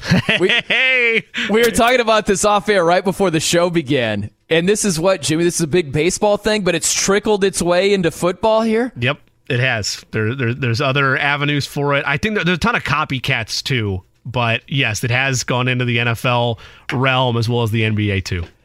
I've never played this before. How would you explain it? It's like a little grid. You've got 9 guesses. It looks like a tic-tac-toe board. Is basically what it looks like. Yes, it does. So you have 2 columns, one on top and one to the left. And for example, one on Pro Football Reference is to the left, it's Broncos, Eagles, Bears. Yep. And up top it is Panthers, Browns, and 1,000-yard rushing season. So you'd have to do a player for the Panthers and the Broncos, a player for the Browns and the Broncos, and 1,000-yard rusher for the Broncos. Eagles, Panthers, Eagles, Browns, Eagles, 1,000-yard rusher, Bears, Panthers, Bears, Browns, Bears, 1,000-yard rusher. Holy cow.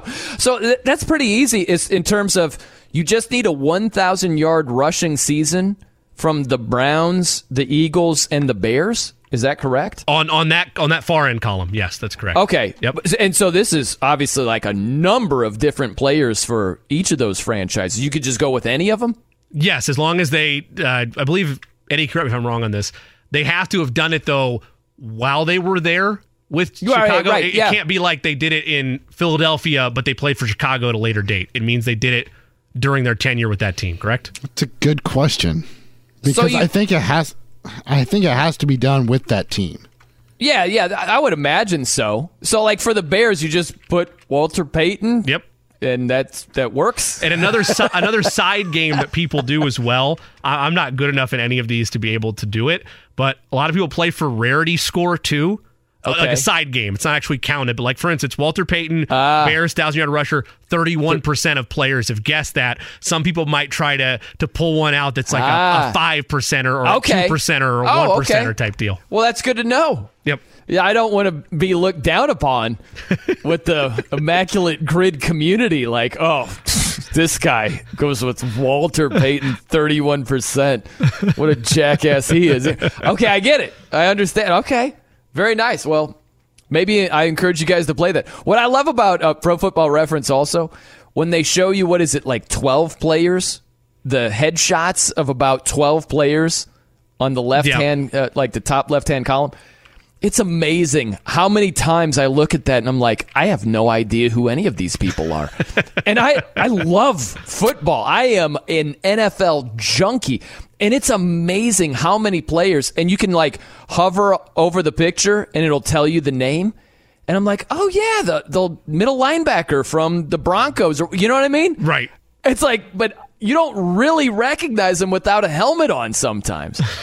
I always think that, like, can we really not tell who they are with a helmet on? Do that. The Pro Football Reference screenshot game. There are a lot of times you won't be able to tell. Do you think it would make players feel better if it was just their like headshot, but they had the helmet on instead? It's like, oh, of course, now I know that guy. Yeah, there it is. I think they'd feel worse. Yeah, it's that's funny right there. Like they're courtside at a basketball game. They're like, "Who's that?" And they just, hey, here, let me put my helmet on. Oh, it's Quentin Nelson. I know who that is. Okay, we got a lot to do. I'm doing crack research on running back numbers here, Jimmy. I got a tweet yesterday, and I'm not saying I turned red. I at least turned orange, because I completely disagree with it. So a little bit of crack research on the way. I'm Brian Noe. He's Jimmy Cook. It's 93.5 and 107.5 The Fan. Whether it's audiobooks or all-time greatest hits, long live listening to your favorites. Learn more about Kisqali Ribociclib 200 milligrams at KISQALI.com and talk to your doctor to see if Kisqali is right for you. I'm Brian Noe. He's Jimmy Cook here on The Fan. You know, I'm just beginning my crack research over here, Jimmy. I'm just, I have many more layers to go here, but I got a tweet, and shout out to this guy, Alec. He wrote in and just said, the last Super Bowl champion to have a 1,000-yard rusher was the Patriots in 2016 with LeGarrette Blount. Keep telling yourself running leads to winning, Brian. Eddie nailed it. By the way, is this Eddie Garrison's burner account? I'm not sure. It just dawned on me. That might be the case. Not sure. But I I'm like, listen, man, you go back to last season. Think about this, guys. You had Christian McCaffrey, who did a lot for that Niners offense. Their numbers the first 6 weeks were not great offensively. And then McCaffrey comes in there, and they greatly improve.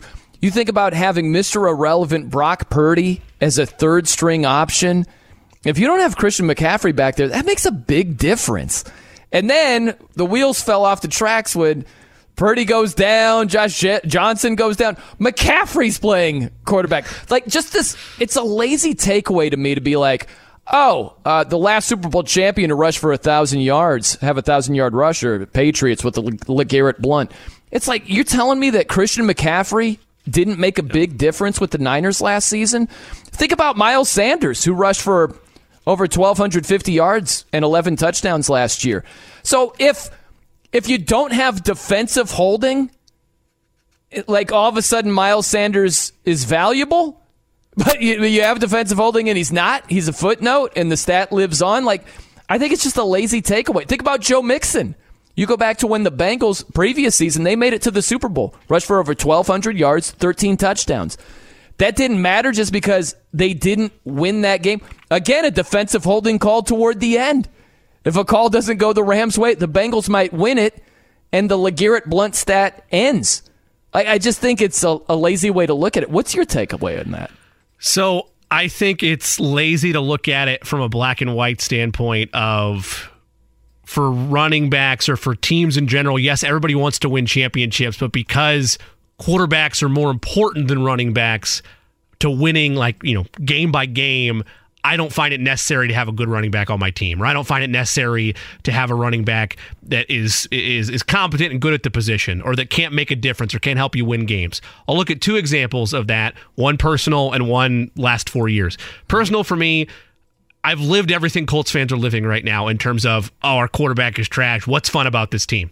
Jamal Charles was the answer to that for me. This is a fanboy take. I get it. He's one of the best, if not the best running back I've ever seen play the position. I understand that is outlandish, and there are other great names, or if I take the fanboy hat off, I'm probably willing to concede. But that's how important Jamal Charles was to me as a Chiefs fan. Now, granted, that was about a decade plus now ago, but that's how great he was, and he mattered to winning games for that football team. Mm-hmm. Look more recently, just 4 seasons ago.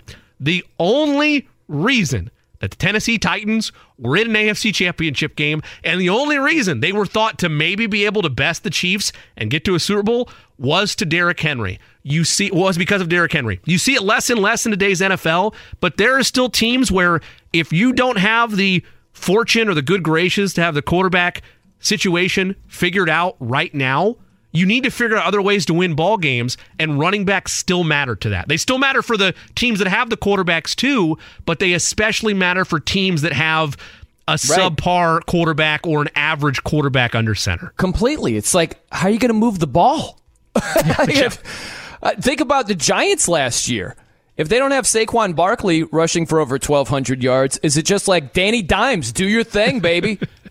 Lead us to the playoffs. You know what I mean? Like, what, he could run too. Come on now. what are we doing? What are we doing? There's a lot of teams that live in the margins of a wild card berth, or maybe squeaking in with the division title because your division's bad, that rely on positions outside of the quarterback. And it is the one thing I won't argue with anybody is it is true. More often than not, since I've been alive, if you have the best quarterback in the league, one of the best quarterbacks in the league, or the best quarterback in a playoff matchup, you're going to have a pretty strong chance to get the job done, because that's just what the sport is. But if you're not that, you're relying on a great defense, or you're relying on great position players and an average to serviceable quarterback, a la what the 49ers have kind of done the last 5 years. There's ways to win without the perfect next generation quarterback. It's a smaller margin, but running back does belong in that conversation. When was the last time, though?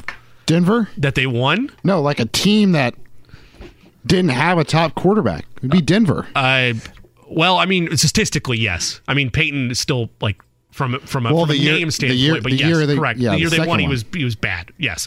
I mean, you can't get around that. Yes, the year they won, he was not Peyton Manning. He was a shell of what he had been his entire career. The example of not a big-name quarterback would be, the Ravens with Flacco, probably? Yeah, it would be. I'm looking at something here that's really interesting. This is crack research on the fly. But here, going back to this stat of, since 2016, that was the last time a Super Bowl champion had a 1,000-yard rusher. That was LeGarrette Blount. So if you think about this, I could go back around that same time, even a couple of years prior to that. So I've got many 1,000-yard rushers that were not far away from winning the Super Bowl. They were actually in the Super Bowl. So think about last season. Think how close that game was between the Chiefs and Eagles. Miles Sanders rushed for over 1,200 yards, 11 touchdowns. They easily could have gone the Eagles' way. Season prior, Joe Mixon, over 1,200 yards rushing, 13 touchdowns. It's a nail-biter against the Rams. Could have gone the Bengals' way. It didn't. You go back a couple of previous seasons. When the Rams lost to the Patriots, remember that 13-3 ball game? Todd Gurley had over 1,250 yards rushing, 17 touchdowns. Give Belichick credit on that. He's like, you like to run the wide zone play? Well, guess what? We're going to add an extra defensive lineman, and you're screwed. That's right. You have Jared Goff. Thanks. I remember. Thanks, Steve Ford. Thank you. Yeah. Think about that. Going back to that same 2016 season, LeGarrette Blount, 1,000-yard rusher. Devontae Freeman with the Falcons. He rushed for 1,079 yards, 11 touchdowns. If you kick a field goal, you win the Super Bowl. You know what I mean? So you had 1,000-yard rushers on both sides. Then 2 years prior to that, 2014 season, Marshawn Lynch, 1,306 yards rushing, 13 touchdowns. Why on earth they didn't give it to beast mode at the 1 and threw the ball is beyond me. And I think it was it first down that Russ, I don't know how Russ doesn't get. They were feeling dangerous. That's what happened. What are you going to do? So, Brian, yesterday. But if they run the ball in beast mode, he could have been the hero of that game. But because they didn't, that's somehow an indictment on the running back position as a whole. It's just a lazy stat to make a bad argument about. So, yesterday I said that running backs really don't impact winning, and you just made my point right there by listing all of those running backs with over 1,000 yards rushing, and what's it equal? 0 Super Bowl wins. Again, you're that's just such a hater comment right there, because all of these games, all of them, the Eagles losing last season, the Bengals losing to the Rams, the Falcons 28-3 lead against the Patriots. Right, theoretically, you look at beast mode. Why didn't they give him the ball? Is that beast mode's fault? Is it, hey, beast mode, you want the ball? No, let's throw it. It's on him. Like, these games all easily could have gone the way of these 1,000-yard rushers. Easily, but they didn't. That's the point I'm trying to make here. So then it doesn't lead to winning? Really? It's a bad takeaway. But if you're giving the guy the rock 20 times a game in the regular season, you get to that point, and the other team takes it away from you, they didn't take beast mode away. I'm not saying they did. I'm not specifically talking about him. And then you take the running game away in the Super Bowl because you have to play with your quarterback. It just proves my point that you cannot play through a running back and have a successful season resulting in a Super Bowl win. It's just fact. It is your burner account. No, it is just a fact. I have learned. I mean, look, no. Like, hey, hold on, Jimmy. Let's do this. Break? Yeah. All right. Let's revisit it. Okay. Yep. Because we could go Mike for Chappell. the next hour and a half. Can we push Schultze back a little bit and just do another hour? We got Chap coming up. Mike Chappell on the Colts. The latest on the Jonathan Taylor situation. A lot to dissect with that. And we will get back to the running back position. Eddie, hating running backs far and wide Garrison. We'll fight against the forces of that. That's in the last hour coming up. I'm Brian Noe. He's Jimmy Cook. It's 93.5 and 107.5 The Fan. I'm Brian Noe. He's Jimmy Cook. Here on The Fan, want to welcome in Mike Chappell, talking some Colts. Before we talk some Colts, Chap, where are you on the boss? You a Springsteen guy over there? Yeah, I went to the concert way back when. I'm guessing it was still a Hoosier Dome when he was here, and that's been forever ago. I'm not a stop what I'm doing and listen to everything, but I can take it in small doses, sure. Didn't happen to be 1981, did it, Chep? Well, I thought it was later than that. But, I asked because Todd Meyer had sent us a ticket stub today, and it was from 1981 at Market Square Arena. So that's why I asked. It could have been. Could have been. Again, that's previous life of mine. So things get foggy. But by the way, what is highest on your musical list there, chap? What's the musician or the band that you're most fond of? The Beatles. I'm a Beatles. When the Colts went to London, the only thing that mattered is the wife and I went to Abbey Road, and I got my picture taken, walking across the crosswalk like every other idiot does. So, yeah, I'm a Beatles guy, and then Bob Seger and Mellencamp and Bryan Adams and Billy Joel. That's kind of my wheelhouse. Yeah, very cool, man. I learned something about you. Anything going on with the Colts that's making major headlines? I don't know. Maybe something about a running back over there that I don't know about, chap?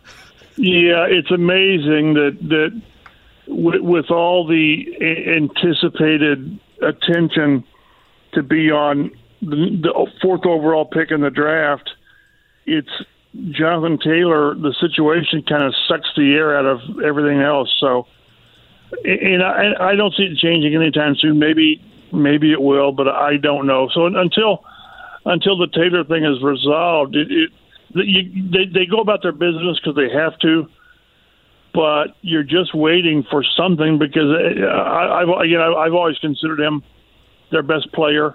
Maybe DeForest Buckner would argue, but when you've got at least your best offensive player standing there in a hoodie and just watching, it just grabs your attention because how can it not? Chap, I know that as radio hosts, as reporters, as members of the media, we don't want to be a part of the story. We want to report on the story. But yesterday throughout the show, many a time I spoke about how there's nobody in this market that I trust more than you, especially when it comes to the Colts. When you're reporting on this as it goes, and you had your story on Fox59.com a couple days ago about them potentially putting Jonathan Taylor on the non-football injury list, and I know you had subsequently seen his tweet later, did you feel like he was coming after you? Oh, I guess Stephen Holder and I both reported essentially the same thing. So I guess, but see, that's one of those. Whenever I'm looking on social media or whatever, Twitter, I'll call it Twitter until it goes away. Yeah. But I always consider the source, whether it's Rappaport or Schefter or Field Yates, guys that I truly trust. There's a bunch of guys out there that just throw muck on the wall and see and to see if it sticks. And I keep that in mind. So when I use my sources, I trust my sources, or else I wouldn't use a story citing them. So whether it's a player, whether it's a coach, whether it's someone in the front office, whether it's a GM with another team, I was texting with a GM from another team the other night that I'm a good, I'm close with. So I always consider the source. So JT he can do what he wants. I tell you, he can clear a lot of things up by talking. Mm-hmm. Right now we're getting secondhand. We're getting the team's point of view on things, and his agent, which is serving, in my mind, is serving nobody. Of course, it's serving nobody good when the owner and the agent are doing things public. It's great for us, copy, and it stirs interest and all that, but it is not helping the situation when the team and the agent is getting into this, schoolyard spat. It's not. Yeah. But back to the thing. If I use something and I source it, for whatever reason the person doesn't want his name, I trust my source, and that's why, again, I trust guys nationally and guys locally. I shouldn't just say that, guys locally that I trust. But there's so many people out there that throw stuff out there, and it's BS, because normally we know locally kind of what's going on in the background and the backstories, and then you see somebody report something. Well, my friend says this. And you just know it's complete BS, but too often it's repeated as if it's been reported that. Well, yeah, but look who reported it. So it's a bad situation. Social media now is really good and really bad because it's bad because there's no accountability. Man, Chap, I so want you to name names right now. Like, who thinks that their job the most? I know you're not going to go there, but I'm so curious about that. Mike Chappell joining us here on The Fan. How about Jim Irsay, the way he's handled this JT situation? What's your view on it? Has it helped or hurt this whole dynamic? It's hurt. It's hurt. I think he really wants to get out and defend the team, defend his stance. And he makes good points. He does. But there's a reason that whenever we talk to Chris Ballard, Chris says, you all know me, I'm not going to talk contracts. And it frustrates us, but that's the better way to go. Bill Polian seldom talked contracts, and we got things then from agents who were more easier to work with at the time. Now it's really difficult to deal with most agents. But, it doesn't help. It doesn't help to go public with anything. And that's why I say we need to have JT walk over to the media area one day and just talk. And then we're not trying to read body language, which is crazy. People are, he's standing back there, he's moping, he's got a bad attitude.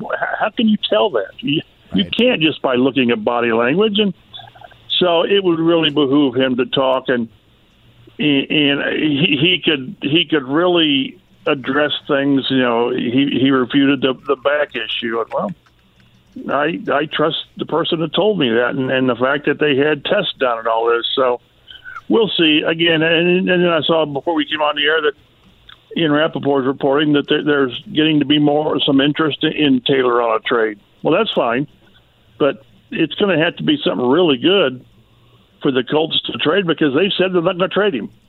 And, having said that, things change.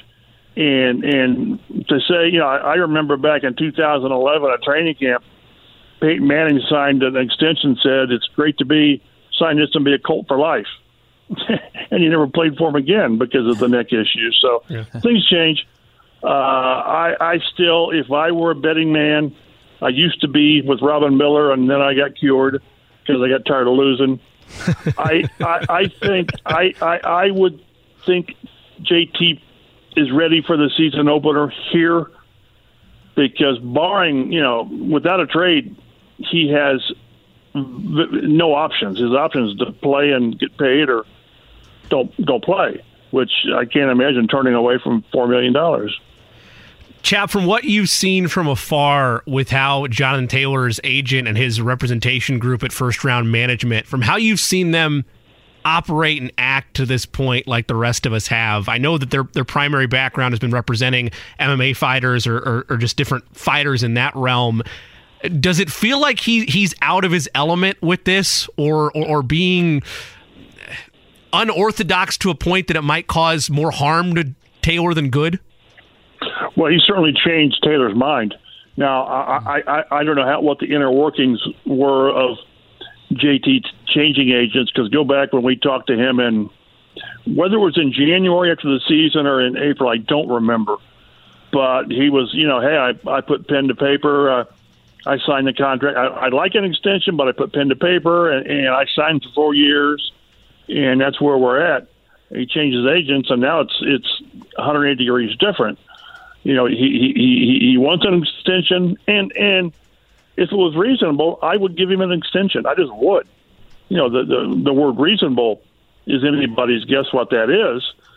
But, the bottom line is the team's not giving an extension. They'll talk to him in the next offseason, and they've made it clear that they won't trade it. They have no immediate plans to trade him. So, like I say, it's things really took a different turn when he switched agents. Now, whether he obviously wasn't happy with his previous guy for not being more proactive, and I don't know that in the background, I just don't know, but something wasn't right because he changed agents.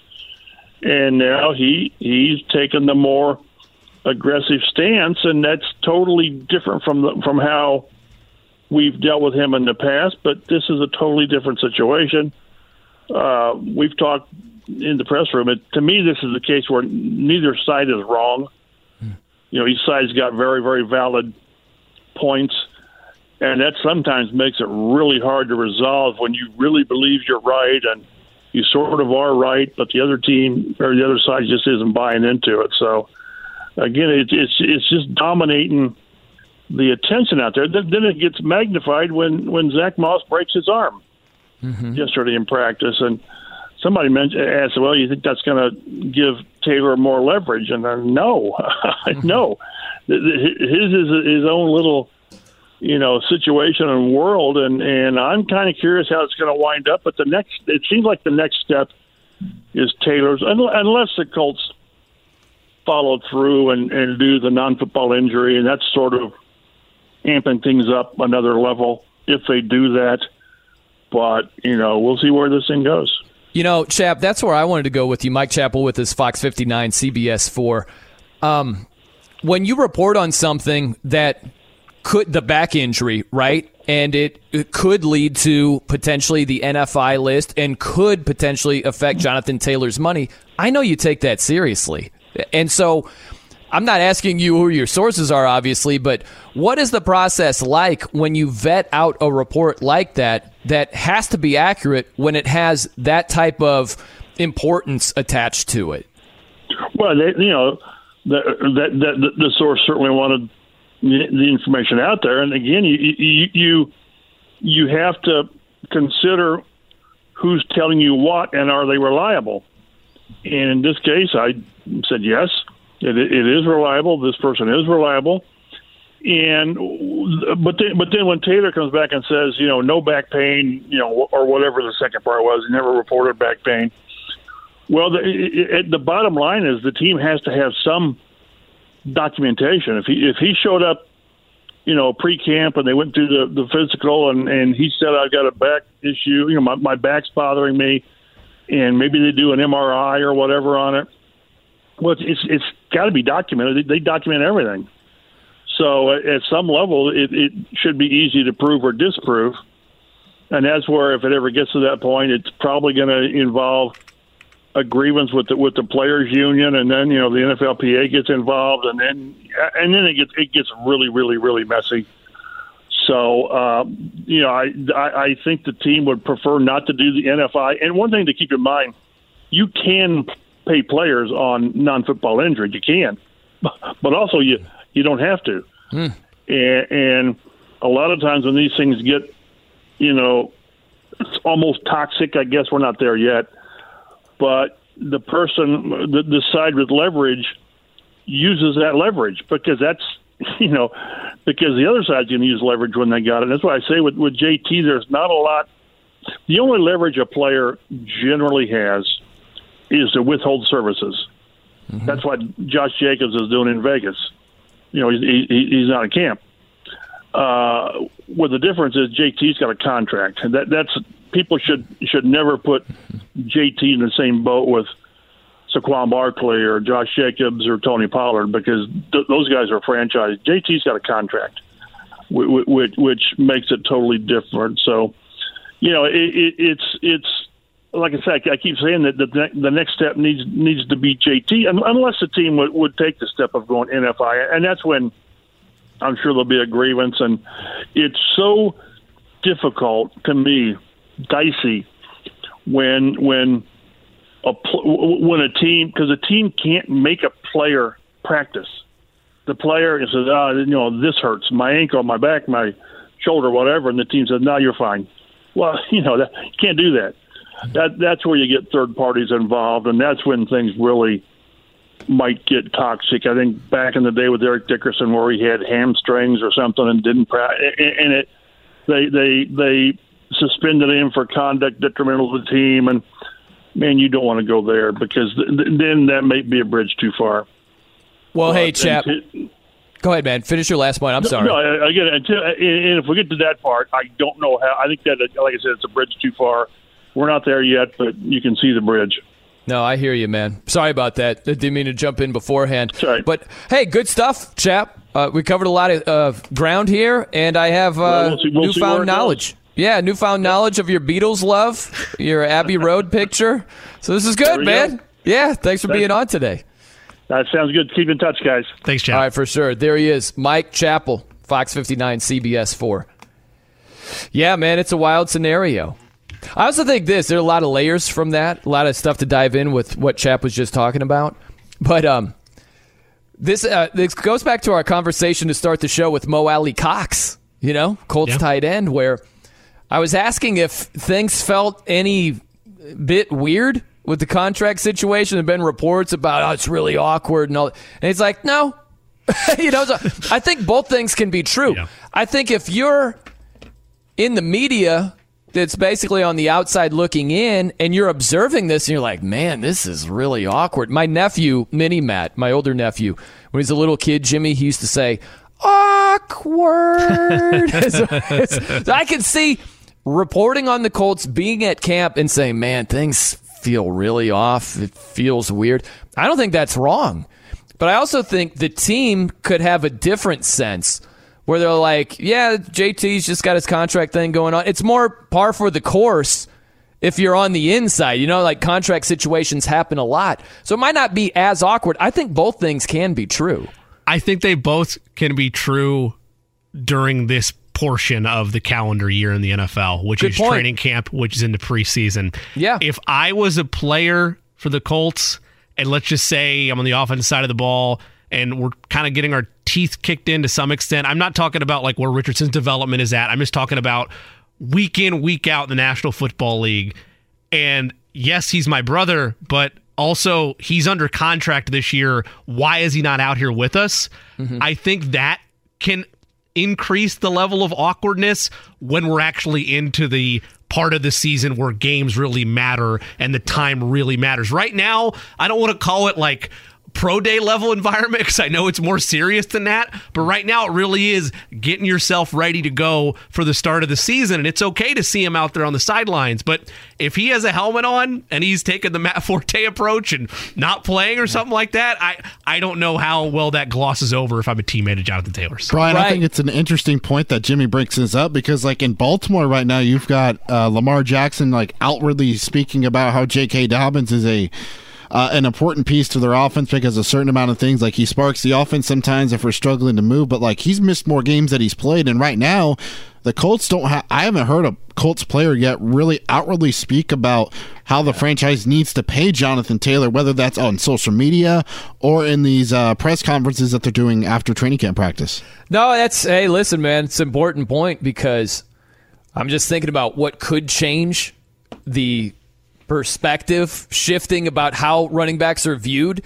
All you hear are running backs saying how running backs should be paid more.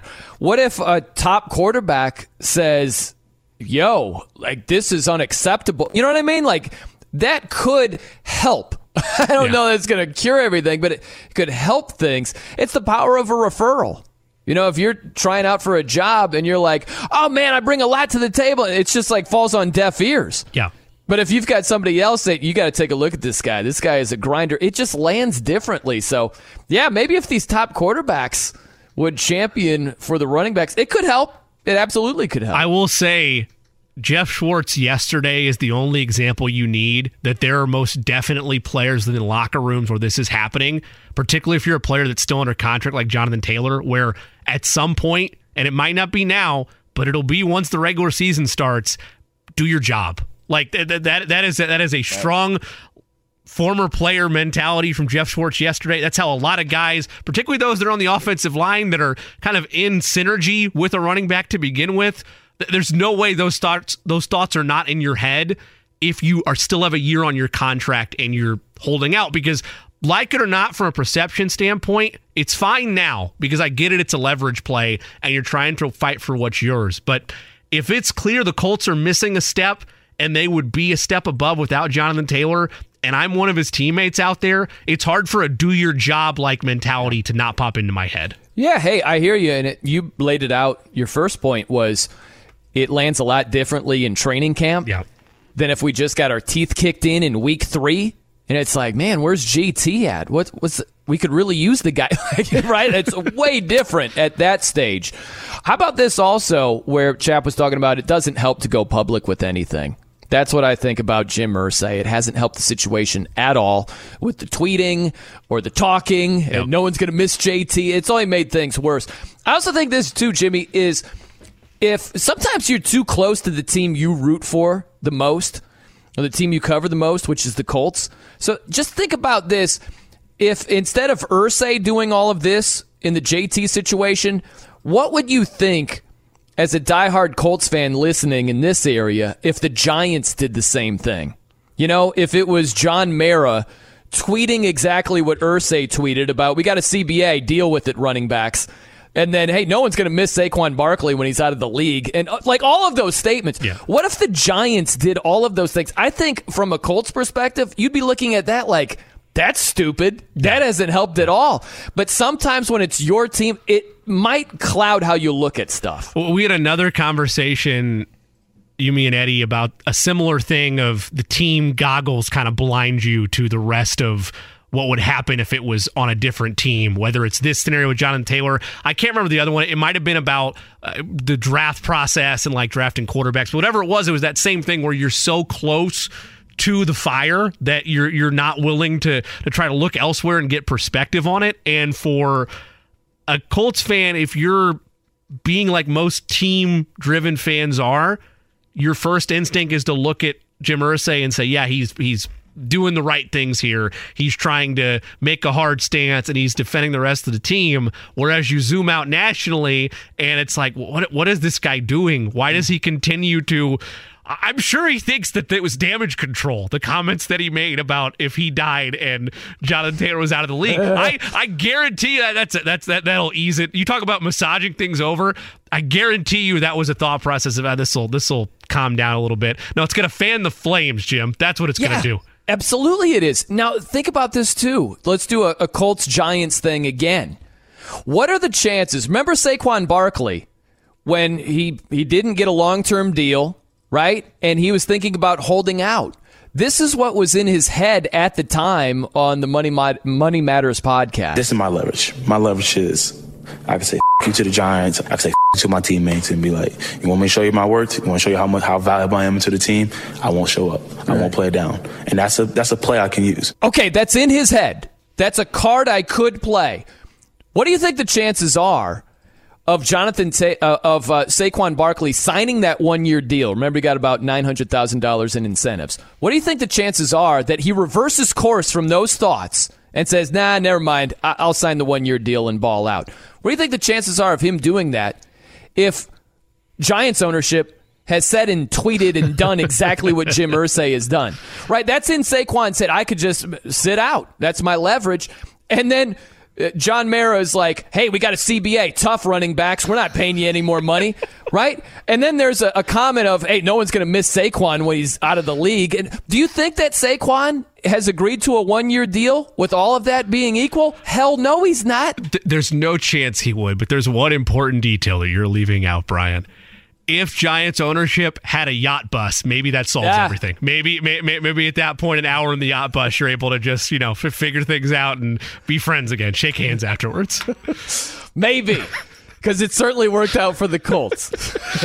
It's not that first yacht bus visit that gets you. It's the second one. The second one is the one that really is a deal sealer for certain. Sucker for that second trip. I get it. No doubt. All right, coming up next, we argue against the forces known as Eddie Garrison, who is he's taking a hardline stance against. Whether it's audiobooks or all-time greatest hits, long live listening to your favorites. Learn more about Kisqali Ribociclib 200 milligrams at KISQALI.com and talk to your doctor to see if Kisqali is right for you. Running backs in their good name. We'll get to that coming up. I'm Brian Noe. He's Jimmy Cook. It's 93.5 and 107.5 The Fan. I'm Brian Noe. He's Jimmy Cook here on The Fan. Eddie, before we dive into you railing against running backs, I just want you to know I love you. I just want you to know that nothing that happens in this segment will derail my love for you. I might yell at you.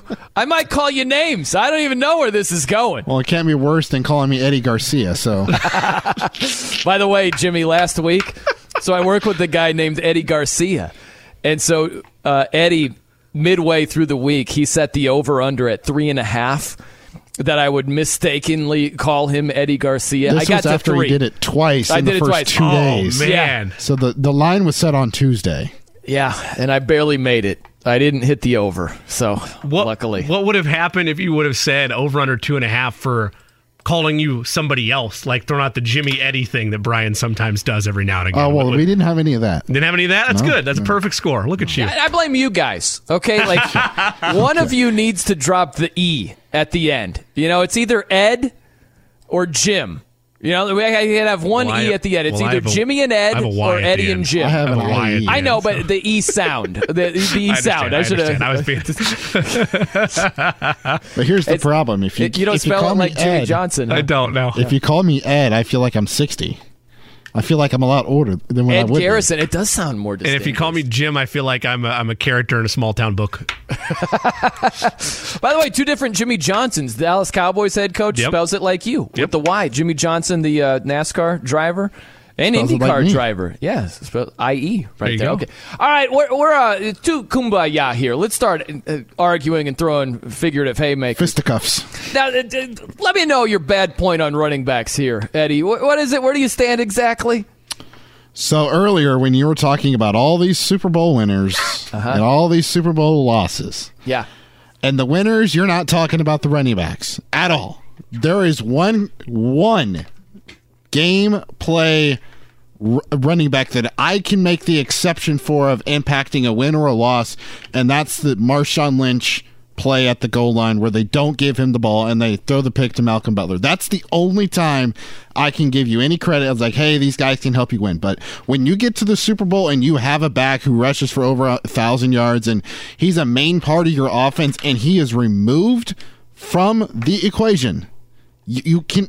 It just proves my point that the reason why you can't build your offense around a running back is that exact reason, because once he's removed, you don't know how to win. Did you just break something over there? I dropped my pen. Oh. Was it in anger? It was not. It was not. Secondly, all those plays you listed earlier, other than the Marshawn Lynch play, did not involve the running back. You're not talking to yourself and looking back on the games like, if they handed Devontae Freeman the ball here on 2nd and 8 and he runs for a touchdown. Like, no, you're not looking at the game. It's like, if I gave the running back the ball here, or if the running back did this, then it's a different outcome.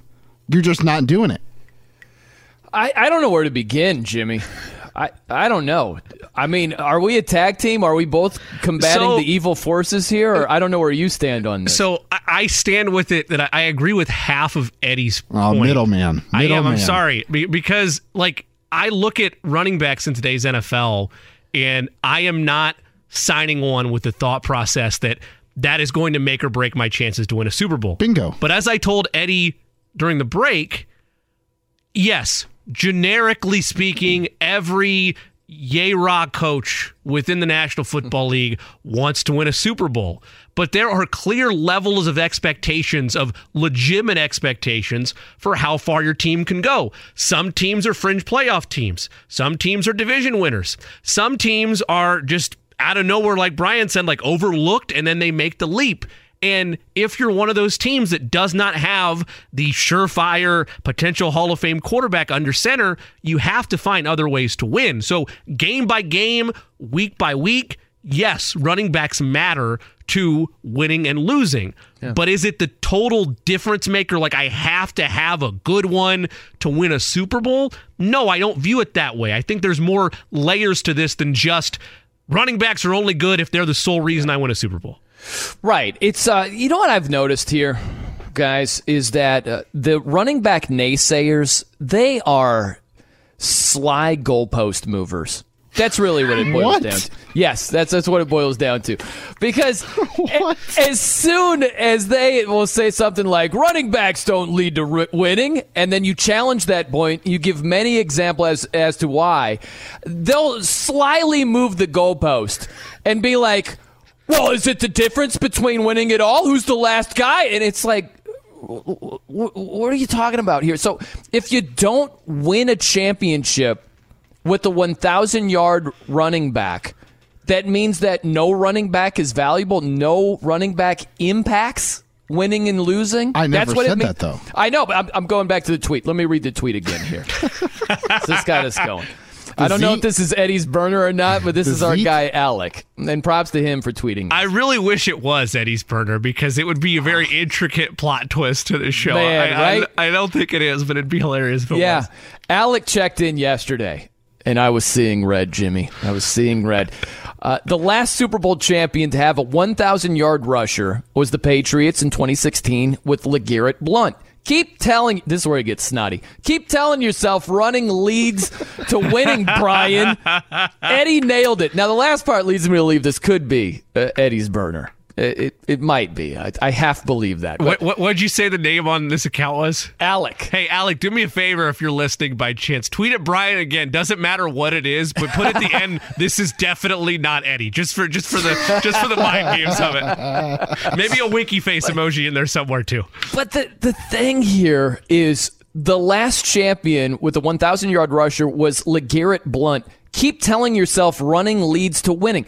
Jimmy and Eddie, I gave you a list of 1,000-yard rushers left and right on the doorstep of a Super Bowl. But they didn't win it. Super Bowl. In the Super Bowl. Marshawn Lynch, the 2014 season, 1,300-plus yards rushing, 13 touchdowns, had a great game against the Patriots in the Super Bowl, rushed for 102 yards.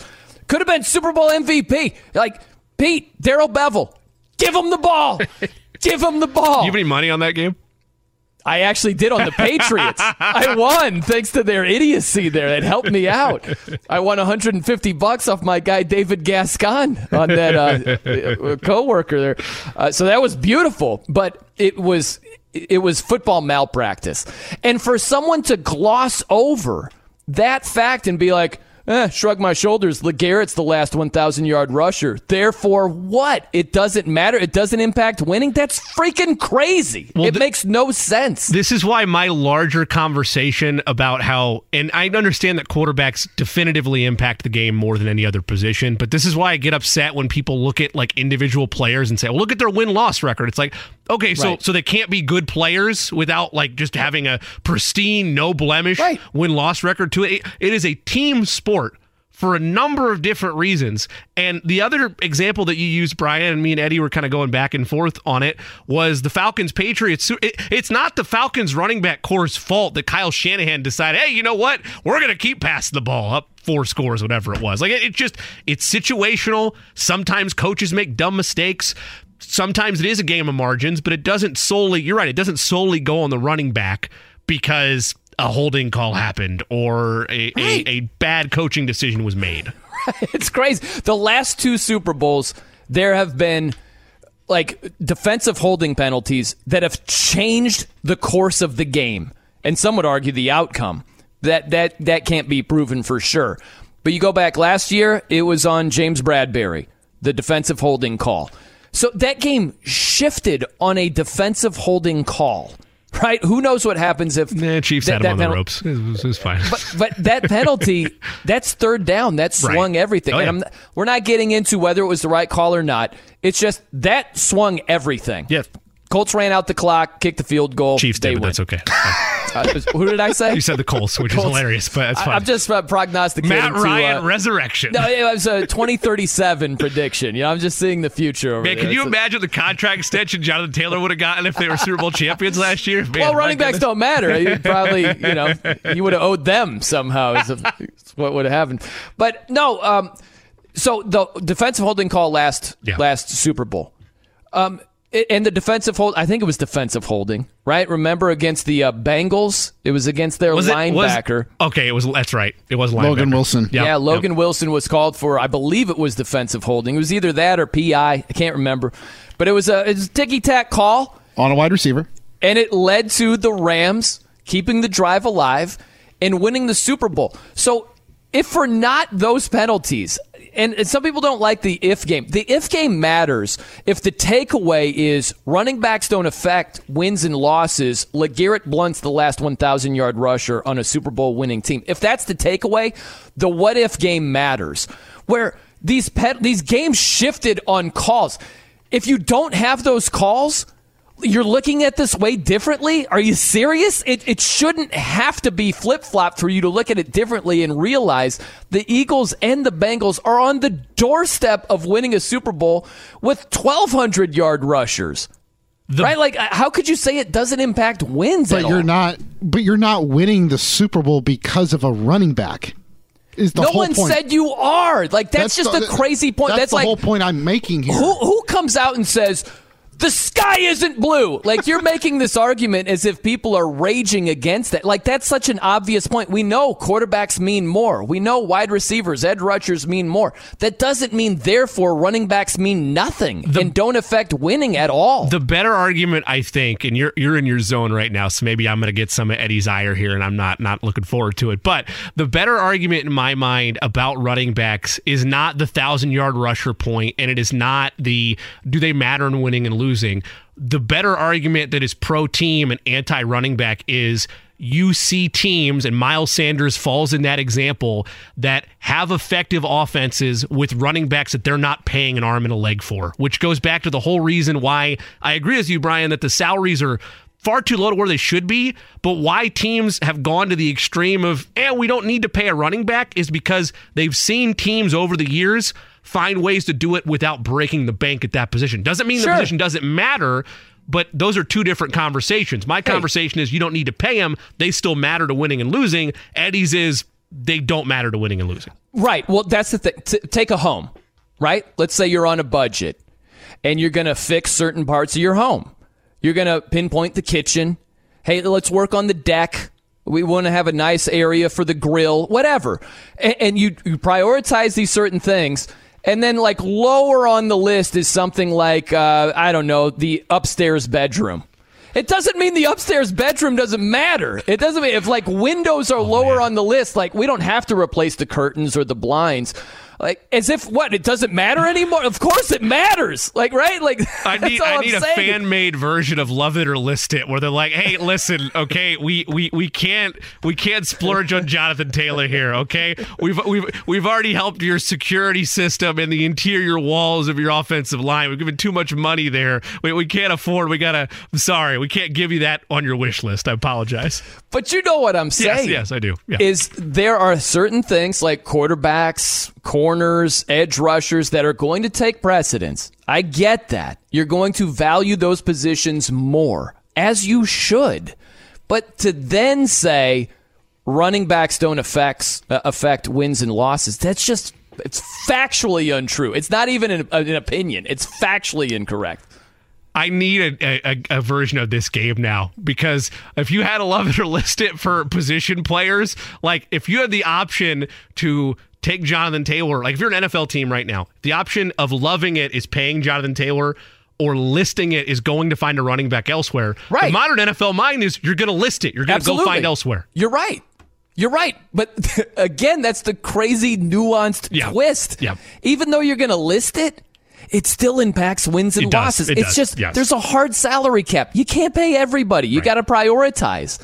But because teams have prioritized other positions, some people have this takeaway as if running backs don't matter at all. And that's freaking insane. Again, look at the amount of touches. If they didn't matter, they'd be getting 10% of the touches, 15% of the touches. Well, nobody touches the ball more than them. We learned that yesterday, right? I mean, nobody. Yeah. Well, that is Derrick Henry's terrible argument. But you know what I'm saying? Yeah, I do. Saquon had, 41% of the touches? Their usage rate would be, like, totally on the ground. Absolutely. If it wasn't that they weren't valuable still to teams. Absolutely. And so that's Najee Harris. He's right. They're only devalued at the negotiating table. If they are valued in terms of their production, their touches, they're part of the game plan, all of that is true. They still are. Yet the takeaway, they don't affect wins and losses. Why would they be the focal point at times in terms of the overall touches if they didn't impact winning? What you're then saying they're hustling backwards. Teams are like, hey, I got a good idea how we can lose. Let's just give the running back a bunch of touches. Boom, presto, lots of losses. Like, really? You think that's what's happening? No. I'm fired up. Goodness, I know you are. Fired up. You're ready. You're ready to go another 12 rounds. Sometimes I just need to take a breath.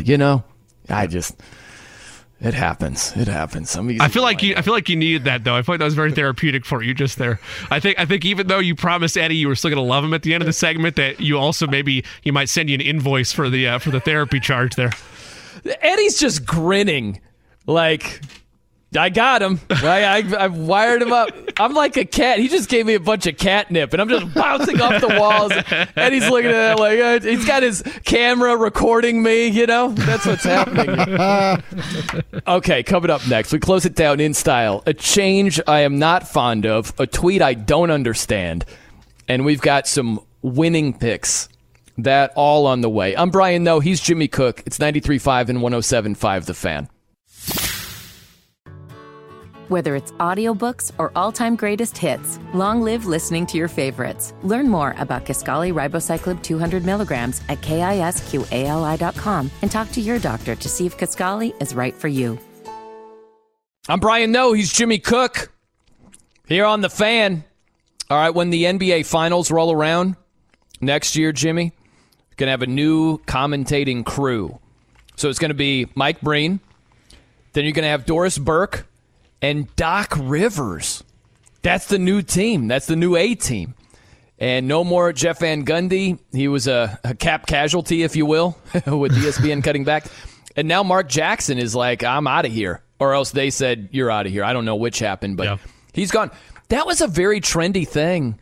This finals was to talk trash about JVG and Mark Jackson. I love those guys. I thought they were a tremendous trio together. I will say, It was trendy in the public eye this year, but I've heard people lament about Van Gundy's rants. And, I love it. To be clear, his rules changes were the best. To be clear, I'm not in that camp. Like at minimum, if I was with people that didn't like him, he was a guilty pleasure for me. And I don't know, just hand down, man down, mama. There goes that man. Little Mark Jackson, may I have this dance? I loved it. I love the whole crew. That said, I've enjoyed seeing Doris Burke's entire journey to this point. I'm happy for her. Doc Rivers is top 10 coach voice, though, so I'm hopeful that he can retain the volume on his voice for the entire NBA season. But, yeah, it stunk. I was curious to see what it would look like with just Mark Jackson and a new face. The fact they went total rip Band-Aid, Mike Breen, new partners. It's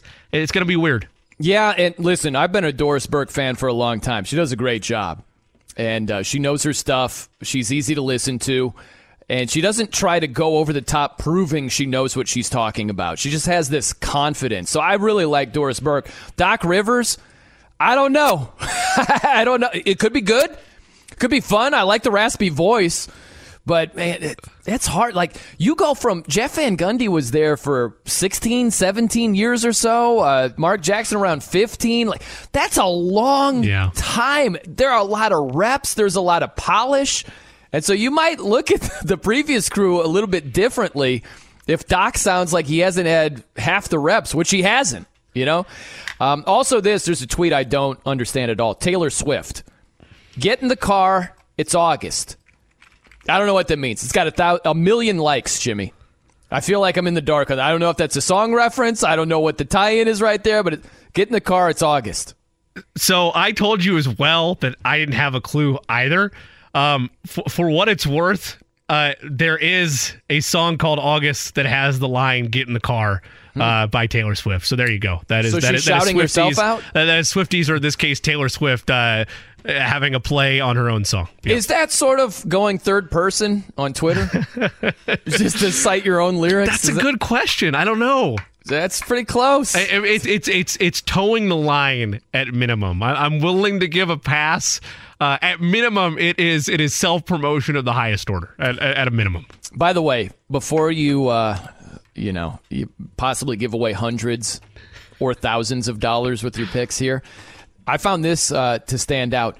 So it's been reported that the NBA expressed dismay toward Jeff Van Gundy repeatedly criticizing its rules and officiating. And so that could have led to the worldwide leader saying, we like having NBA games on our network. We got a contract negotiation coming up here pretty soon. So how about that if the weak NBA is like, we don't like this criticism? Shame on them if that's really what happened. Yeah, I'm blanking for some reason, and I know you're going to say it. I'm going to remember it. But who's the lead official that they bring in for the NBA whenever they pan over? That dude is horrible. Huh? No, he's not that bad. It's on the tip of my tongue. I can't say it. Like my argument against that is that I appreciate both perspectives. Yes. Usually that guy, it's Mike Pereira for NFL games often, or Terry Francona. When you have those type of angles, it's always a meat shield of the official, I see why they did it there. Or if they guess the other way, it's I didn't initially see it that way, but now that I'm looking closer, it's pretty clear. It's always just a defense of the officials. I liked the balance. I liked Van Gundy calling it like it was, though I will concede that at times okay, Jeff, let's enough. Please give it a quarter before we bring up a new call. Please. I just love when they bring in the guy to sort of say, all right, here's what's going on and here's the deal. And then Jeff Van Gundy's like, I don't agree with any of that. I don't agree with a word of that. I thought it was funny. Okay, let's earn some money. Let's dive into this. The Jay Cook Plays of the Day. This is me, all right? I'm not a athlete. This is my way. This is how I win. Today's Plays of the Day, we're going to take the Tampa Bay Rays to win the money line over the New York Yankees. We're also going to take a similar flow from yesterday's bets. Going to take the Cincinnati Reds to win on the money line over the Chicago Cubs. And another pick that I was given into my mind by Brian, but I can't find it on the sports books, probably because it's deadline day. Give me the Dodgers minus 1.5 over the Oakland Athletics today. But again, that play's not out there right now. 2-2 yesterday, 2-2 for the week. Eddie, you have anything? You know what? How dare you just speed through that without a legendary intro? He's got to have the legendary intro. 2-0 yesterday. And there's a reason why. There's a reason why. Everybody stop what you're freaking doing right now. There are picks that you need to pay attention to if you're a gambler. If you're not a gambler, begin gambling right now, right this second. It's Eddie Garrison's Plays of the Day. We're going with the Chicago Cubs in the first 5. We're going minus a half a run. I do not like the matchup of Justin Steele on the mound against the Cincinnati Reds offense. And I will take a no-run first inning bet. Ooh, Nerfy. I will take the Nerfy in Minnesota, St. Louis. Ooh. Pablo Lopez on the mound for the Twins, and the stash, Miles Michaelis on the mound for the Redbirds. The Lizard King, because he ate a lizard in minor league ball. This is Eddie's last wins of the week, I guess, because we don't have Brian the rest of the week. So that's what I'm understanding. Just watch the record deteriorate. I'm telling you, I don't know if you want me to record something in the can, and that would be a makeshift thing. Much like running backs, you don't matter to Eddie's wins and losses, Brian. It's Steve Javy. I finally found it at the end. There it was. Before we get out of here, how about we hear some Bruce Springsteen on lead guitar real fast?